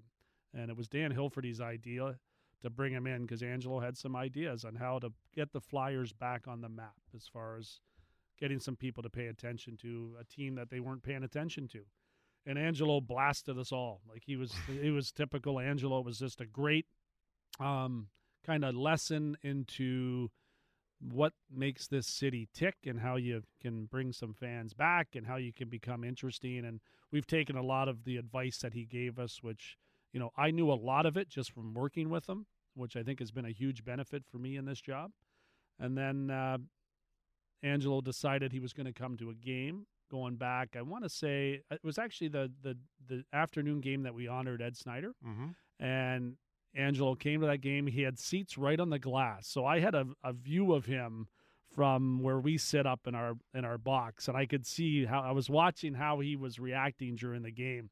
And we won the game. I think it was against Detroit, if I'm not mistaken. But I looked down, and there was a scuffle that took place right in front of him. And there he is standing up, as big and tall as he is, and he's pointing at the player on the other team. And I took a picture of it from up top and sent it to him. And I thought to myself, we're getting there. We're getting there. If we're getting the big guy up out of his seat and he's enjoying some Flyers hockey, that's a pretty good day for us. So I do continually talk to him. He's a big part of everything that I've done in my life, especially giving me the opportunity to have my first job after retiring from playing. That was the first contracted job I had was here. Wow. So I have great respect for Angelo, and also we have a great friendship. So, yeah, I'm still in touch with him. I think I heard you say before, some of you can confirm this, that in your opinion, if not for Angelo and WIP, you wouldn't currently be the president of the Flyers. Correct. Yeah, and there's another side to that, too. The other side is hockey was not being talked about. So a lot of the hard-hitting, controversial things that Angelo talked about, I was able to avoid from the hockey perspective. It's a tough part of the job. I mean, that's the Eagles in those days were getting hammered pretty good. Yep. That was easy for me because I wasn't tied to the Eagles. All right, so here's one. It's a tough part of the job. It is, and I was lucky to be able to avoid that. Here's an Eagles-related one, related to WIP. A.J. Brown didn't say these words, but basically insinuating it's WIP's fault that there's negativity in the air. Yeah, we used to hear that a lot. Yeah, well. You guys are doing a good job then. Now, that's not my aim. Well done. Let me tell you, if they played better down the stretch, I wouldn't be with such critical comments. I mean. Correct, yeah. So correct. It's funny. You would be candid about the other teams, obviously, as a talk show host. Do you feel now, is there almost like professional courtesy to the other three clubs to not speak publicly in a negative way about them? Yeah, for sure. Yeah, there's no doubt about that. And I did enough of it when I was Even here. if the Sixers stink right now? Yeah. Even if... Yeah, now, you know what? I can honestly tell you, I don't know that they stink. You're not paying attention. I don't see... Like, you guys are talking about leadoff hitter for the Phillies, and I have no idea. And you're a baseball guy. Yeah, I love baseball, That's and great. I have no time to watch anything else but what we're doing. So you end up... You're in a bubble. You really are. And I was just kind of saying that to myself as you guys are talking. I'd love to add some insight to some of the things you're discussing, but I have no idea. That's great, man. That's great. Let's go to Rich. And the hockey team looks that way. The hockey team looks like Yes, you've put everything everything's into there. them, so we're great with that. That's cool. Perfect. Well, again, congrats on the success. And I meant Incredible. team. I mean, you personally, but the team's better than like anybody thought. We're entertaining. We're providing something, an escape from your everyday life. That is the goal. So we're going to continue to try to do that. But it's a challenge. Well, it's hard. Here's one more on the whole overall. God, I hate the word brand, but I'm going to use the word because I think it applies. Okay? God, I hate that word. It has frustrated me, and I don't think I'm alone amongst Flyers fans, that it has felt like there has not been a player that has cut through and been someone that the general public can relate to his personality. There were Hartnell had some of that for sure. That's a good one. I don't want to discredit him. Yeah, that's true. But someone at a higher level, or to me, it's Jeremy Roenick, which was 20 years ago. JR was great. And was great. And I'll say this, and I say that as a Flyers fan, as a Philadelphian. I'll also say that as a WIP talk show host. Jonesy, I long for the day where when we're formulating, hey, who should we get on Tuesday or Wednesday, we say, let's get this Flyers player on. Let me give you 2 reasons. 1, he's a really good player. 2, he's really interesting. I'll give you a 3rd reason. And 3, the public knows him and likes him and wants to hear from him.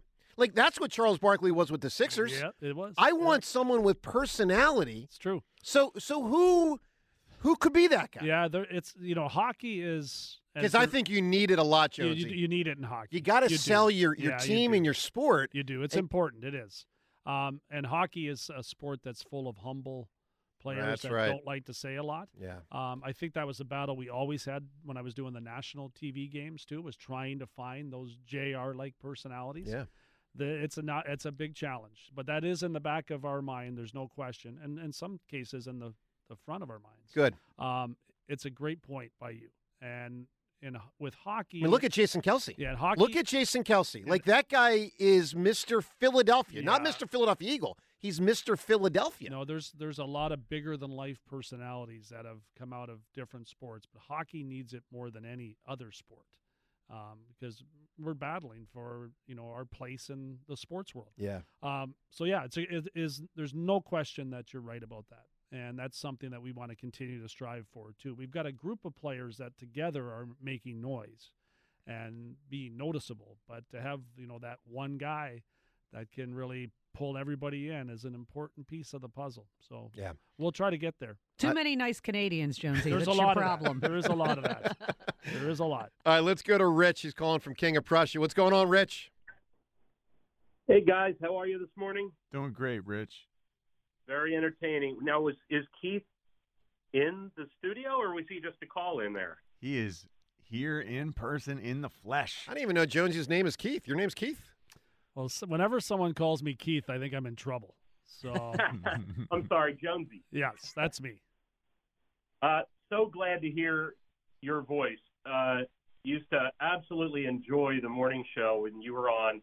You gave it a whole different fun, you never knew what you were going to say, but you knew it was going to have something to do with, taking someone's comment and twisting it a little bit and making it a little bit uncomfortable.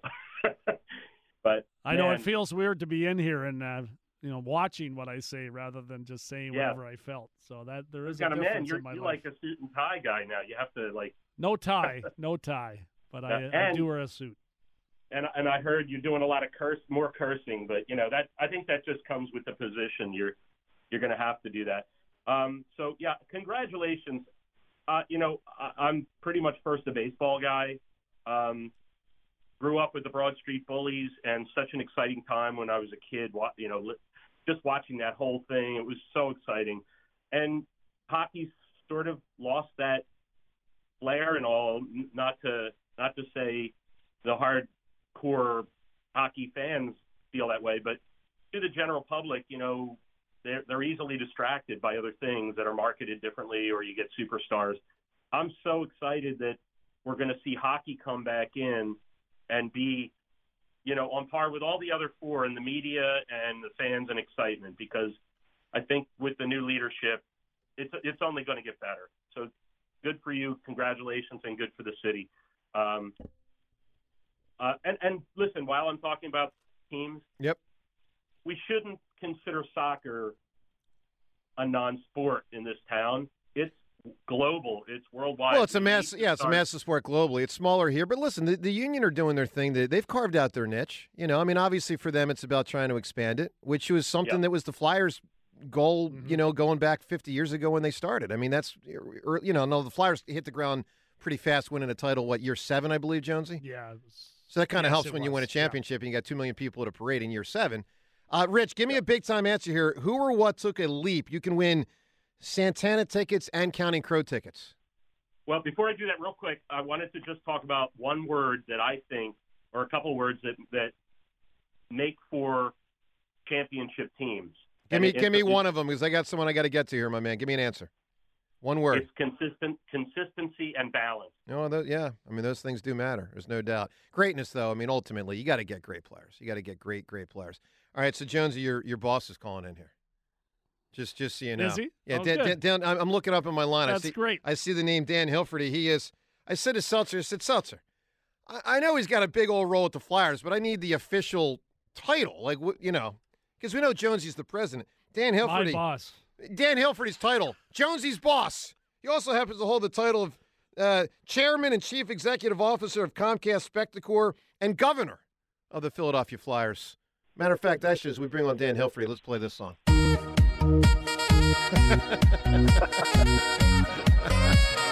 right, we welcome the Flyers guy, Mr. Dan Hilferty. How are you, Dan? Hey guys, good to be with you. I couldn't resist calling in because number one, we do refer to Jonesy as Jonesy, but I got to call him Keith first. Not knowing those presidents of the United States, that's troubling to me. Luckily, that wasn't in the interview process. Yeah, and Jonesy, I can go Brian Mulrooney, Kim Campbell, Paul Martin, Stephen Harper, Justin Trudeau. You know who they are, right? Pierre Trudeau. I remember him. Oh, well, Justin's Pierre, father. You're prime minister. You're Canadian prime minister. Correct. Yes. Yeah. But guys, I just really appreciate the opportunity to call in, and frankly, we don't consider who's boss and who. We each have roles, and my role is on the business side to support Jonesy as president. He's taking the ground running and doing just an amazing job. Danny Briere in his job as general manager, and Torts in his role as coach. And it's we all talk about pulling the rope in the same direction, and Jonesy's leading the charge, and we all follow. Well, Dan, congrats on what you guys obviously have had a heck of a season, and surprising for most of us. Dan, what has it been like for you? We have not had you on the show, and full disclosure for everyone listening right now, Dan and I have never met privately off the air, nor ever spoken off the air. Dan, I've heard from a number of people I know who say you're a wonderful person. I don't know you, but if you could tell essentially the audience your role in trying to get the Flyers charged up and this transition for you from where you were in business to where you are now with the Flyers, overseeing so much of the operation. Sure, I'm happy to do that. I was brought in as you said, chair and CEO of Comcast Spectacor, and my role was to not only build out and put leadership in place in the Flyers, which we just talked about, but also to make Comcast Spectacor a sports and entertainment behemoth, and one that every Philadelphia fan, regardless of the last caller talked about baseball being his thing, regardless of the sport that you really love, that when you think of the Philadelphia Flyers, you think of excellence, you think of playing hard every single day, and relating to the fans in a way that we bring everybody along as a family. And so that's what we set out to do, and I lead it from the business side. Jonesy and Danny lead it from the hockey side. We've broken down the walls between business and hockey, and we're doing a heck of a job at it, I think. Well, Dan, it's got to be for you as a Philadelphian. I know you're from here, and you're a fan of all the towns. I would imagine it's gratifying to be leading one of the franchises right now. Oh, it really is. And on the hockey side, look, I've been a fan for a long time, and Jonesy, you can confirm this. Fans, we know what we see, but many times we don't know what we don't know. And the beauty of this role for me, and the favorite times that I have, are sitting in the GM's box with Jonesy and Danny and learning the game, the intricacies of the game, and it's been a blast. They'll say to me, "What did you see?" And I'll say, "Well, I saw this, this, and this," and I only missed 2 or 3 steps in the process. But you're not missing as much now, though. That's for sure. Like it's been a lot of fun too, and Hilf's at a lot of the road games as well. He'll come and join us there, which he did in Pittsburgh the other day for that crazy 7-6 game.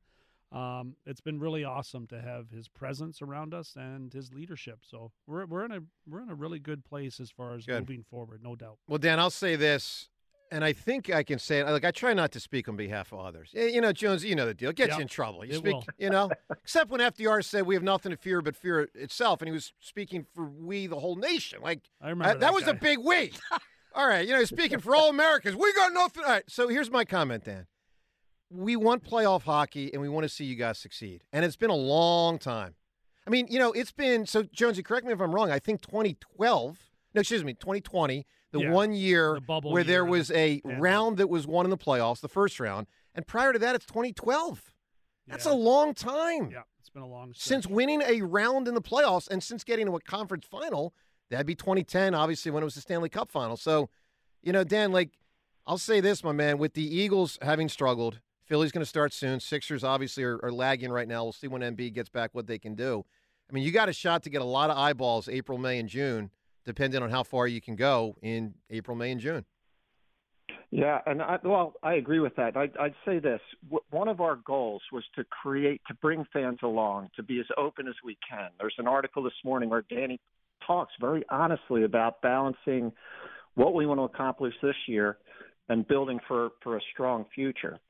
From my perspective, we wanted to create that, as I said earlier, family environment where fans feel excited to come to the Wells Fargo Center, excited to follow the Flyers when they're on the road, and to feel part of something really, really special. So that's what it's all about. Well, Dan, good luck down the stretch this season and obviously beyond, and we appreciate you calling to the show today. Thanks so much. All right, guys. Take care. Jonesy, I'll see you. Yep, see you, Hilf. All right, there he is, Dan Hilferty, in charge of the Flyers. This segment right now brought to us by MHS Lift. If you're looking for forklifts, a warehouse efficiency assessment, any type of material handling equipment, or if your equipment needs repairs, go to MHSLift.com. Seltzer, I didn't think it was likely to happen, but I thought it would have been the wildest news in the history of our show if Jonesy was fired live on the air by his boss. Give it a few years. That would have been the ultimate breaking news sound. I'll make that happen for you guys. When it's ready to happen, I'll make it happen. All right, appreciate it, pal. Time's yours and more up ahead, including more with Jonesy. Finishing the show out with us coming up next on 94 WIP. Spring training isn't just for baseball players. It's time for you to get into shape and ready for the warmer weather. For over a decade, NJ Diet has helped thousands of people lose a contractually guaranteed 20 to 40-plus pounds in only 40 days. That's nearly twice as fast as weight loss injections and without any of those nasty side effects. NJ Diet uses your hair and saliva along with scans to personalize natural solutions and supplements to get you to shed that fat quickly. Then NJ Diet uses your DNA info to help keep the weight off. You're fully supervised the entire time to make sure you're burning fat and not just losing water. You even get Dr. T's personal email and phone number. Locations close by or available from home with live online consultations. Call 855-5NJ-DIET. That's 855-5NJ-DIET. Or schedule your consult today at njdiet.com. Get ready for spring with njdiet.com.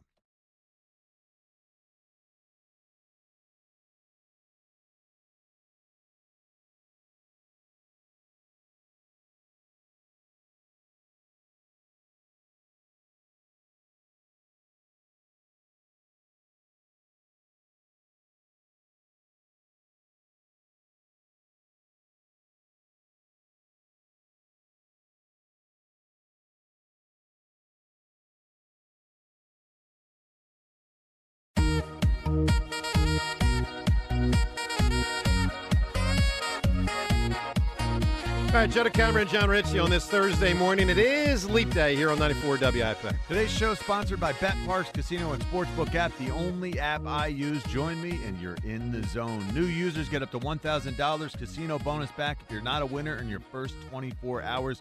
You must be 21 in PA or New Jersey. Gambling problem, call 1-800-GAMBLER. So we've had some great answers today for who or what took a leap. I mean, certainly some winning answers, worthy to win our tickets today. But there is one answer that hasn't been said. There's probably no one thinking of it. But I will say this. It's from BC Times.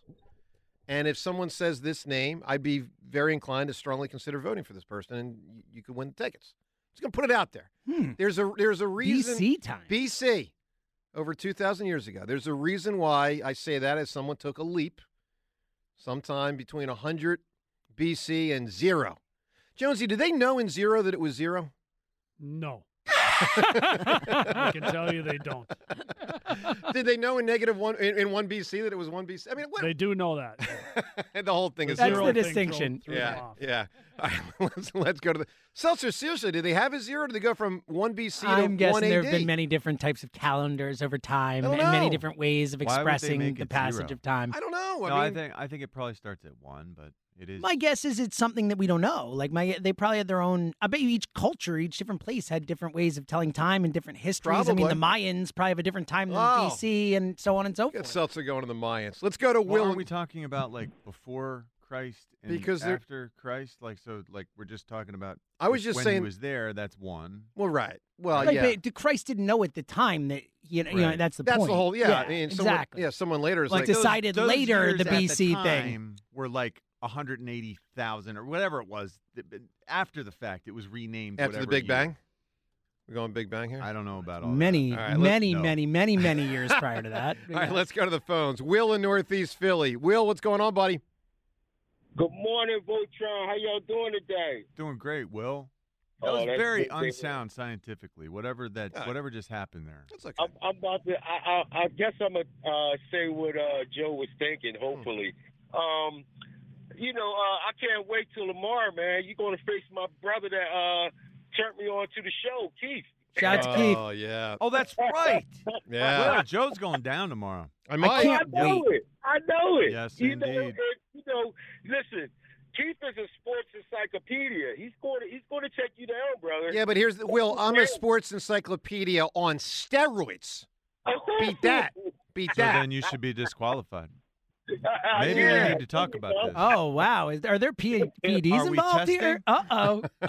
This whole Hammer record is being called into question now. Get the little cup. Buddy. Yeah, that's right. That's right. They need to Reggie Bush you and take them all Shouldn't away. we penalize him? Well, cheating the whole time? Metaphorically speaking. It's called my brain, Will. All right, but listen, one of the things that I really believe collapsed the team, as far as the coaches changing, the coordinators got changed, and then we had one set of coordinators in the beginning of the season, then we switched to another set as far as the defense. Also, the commitment wasn't there, and that's why I believe Jalen said something about the commitment. And what I said in the beginning of the season is, without no commitment, there's no start. Without no consistency, there will be no finish. So that's how our season ended, man. We didn't commit and we didn't stay consistent. So, they go together, man, and taking accountability, as we always keep saying. But my thing is, and I keep saying this, man, please bring Henry to the lineup, man. That is the key to the offense. I promise you. It's going to set up so many things. It's just man. not. Well, first off, he's not, Derrick Henry, as you know him, Will. Let's just start with that. I mean, a tremendous amount of wear and tear on his body. Tremendous amount. I know, but listen, he's got just enough in the tank to get us to a Super Bowl. Because it's going to open up so many things. The play action, for Hurts to go upfield. It's going to open up so many things. You and I see it very different. He's an incredible physical specimen, but man, 30 years old at this point, and it doesn't feel like there's like he's going uphill. Well, he's clearly with not. His career ascension. You're going to be catching the back end of this thing, and you're going to end up having to pay him $10 million a year plus. I don't think he'll get that. It doesn't make sense. All right, Will, give me an answer here, my man. Who or what took a leap? Hey, man, something that we're going to have to do this season, take a leap of faith. A leap of faith. Well, I kind of referenced that earlier. So it's I said, Jones, you took a leap of faith. You said, let me go do this Flyers thing. Yeah. Let's get to today's Twitter poll question of the day related to those Flyers and related to the push for the playoffs. Twitter poll is brought to us by Armin Chevrolet. Armin offering the highest quality certified pre-owned vehicles in the Delaware Valley. Together, let's drive. Visit ArminChevy.com. Before John assesses with a guess how people have voted today, let's make some news here. Let's see if Jonesy will go all Joe Namath on us. Keith Jones, today's question. Will the Flyers make the playoffs this season? As president of the Philadelphia Flyers, are you willing to go on the record? No. Or do you got to duck this one? I'm not willing to go on the record. I believe that we will. There you go. But I'm not going on the record. No, that's the wise answer. Yeah. For a team because then otherwise, the Devils who are a few points behind you, they use it as Correct. bulletin. Hey, Seltzer, put out there on Twitter. Keith Jones just said on the air the Flyers will make the playoffs this year. No, okay, I got you. John, how do you think people voted today on whether the Flyers will make the playoffs? Yes or no? 89% say yes. 82% Wow. say. There's a lot of belief So we'll here. take that. 'Cause That's it solid. would have been about 8% at the start of the year. Yeah. Yeah, it would. So that's great.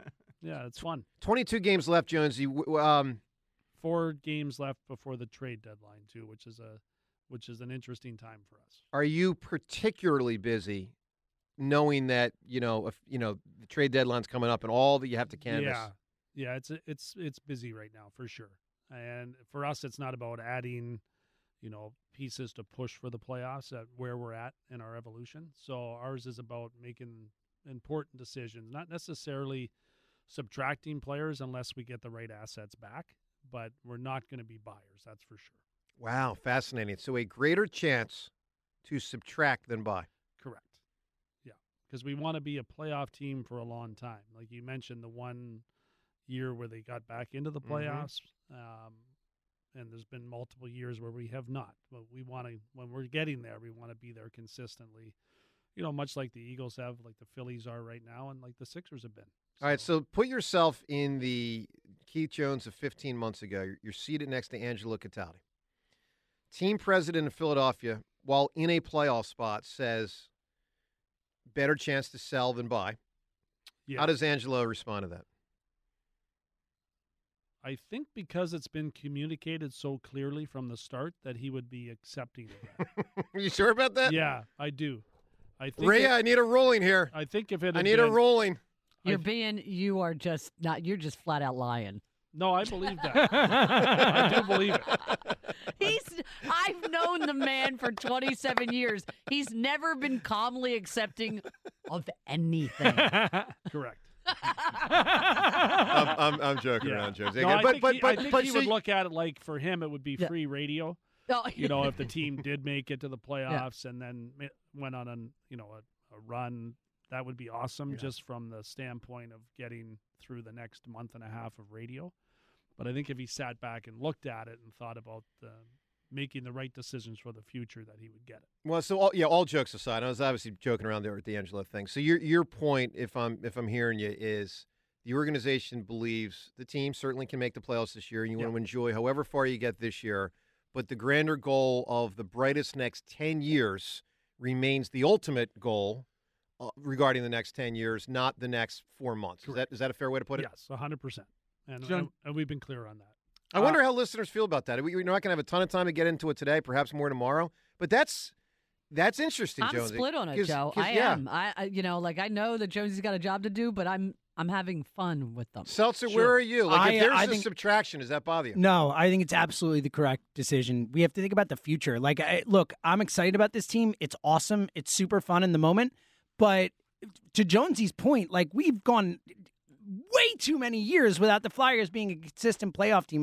Back in the day, it was every year the Flyers were in the playoffs. Let's get back to that. Be smart. Keep doing what you're doing, Jonesy. And I in the grand scheme of things, I wonder all the time, is it harder to find guys who are willing to buy into the long route? This is the hard way that you guys are playing. This is sacrificing the way you guys are playing hockey. Is it harder in today's world to find guys who actually buy into this, or do players crave this type of discipline and responsibility? I think players always want to win right now. Mhm. The players, that's their job, is to win every game. You're never going to find players that aren't looking to win tonight's game, tomorrow's game, the game after that. You don't want players that aren't looking to win immediately. So that's their job, is to go out and win. Our job is to make sure that we make the right decisions, that we continue to put the future of the team in a good spot. It's a balancing act. There's no doubt about it. But our guys have proven that together they can accomplish great things. The challenging part with hockey, and the part that, I think a lot of fans look at, is there's been 8 seeds in the playoffs that have won the Stanley Cup. in recent history. Yeah. I mean, it does happen. Sure does. So I think that's what fans are also, trying to measure in their minds. But we're not built right now to win the Stanley Cup. We know that. We're good enough to be in the playoffs, and that's a great thing. But we want to be a team that can win the Cup after 4 grueling 7-game series. And we don't have that type of team just yet. Would you say you wouldn't say that to the players, though, right? I mean, is this? I might say that's BS. Right. Exactly. Exactly. All right, let's do what we do every single day at this time.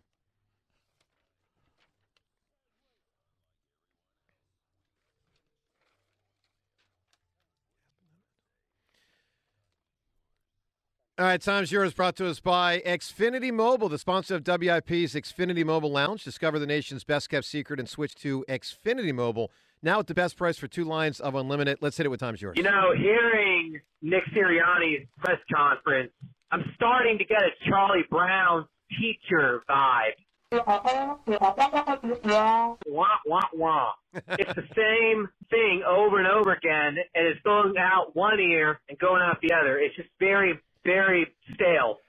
There's some of that. My concern, Yeah, I also have that worry. Hey, if you want to live by the left, right, you got to go Stott, Trey, Harp, either JT or Casty, Schwarb, JT or Casty, and down the line. I don't want to hear about when Schwarb's up there, the record, this, that, and the other. Well, that hasn't gotten anything. That guy hasn't gotten the prize, so let's try something different.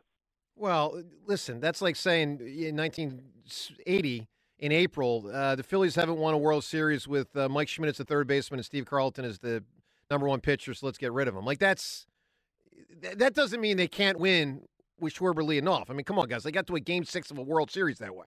I'll tell you what's happening good in sports in Philadelphia today. We get to listen to Corn Boy, Jonesy. He is absolutely a great guy to listen to, and he's what attracts me to sports all my life. Personality, competitiveness, and somewhat of a wise guy. There you go. It's a good call. Really is. And with that, time's yours. We shut it down. The Time's Yours line. Leave Joe and John a message of your thoughts, compliments, and complaints. Call 215-238-4500.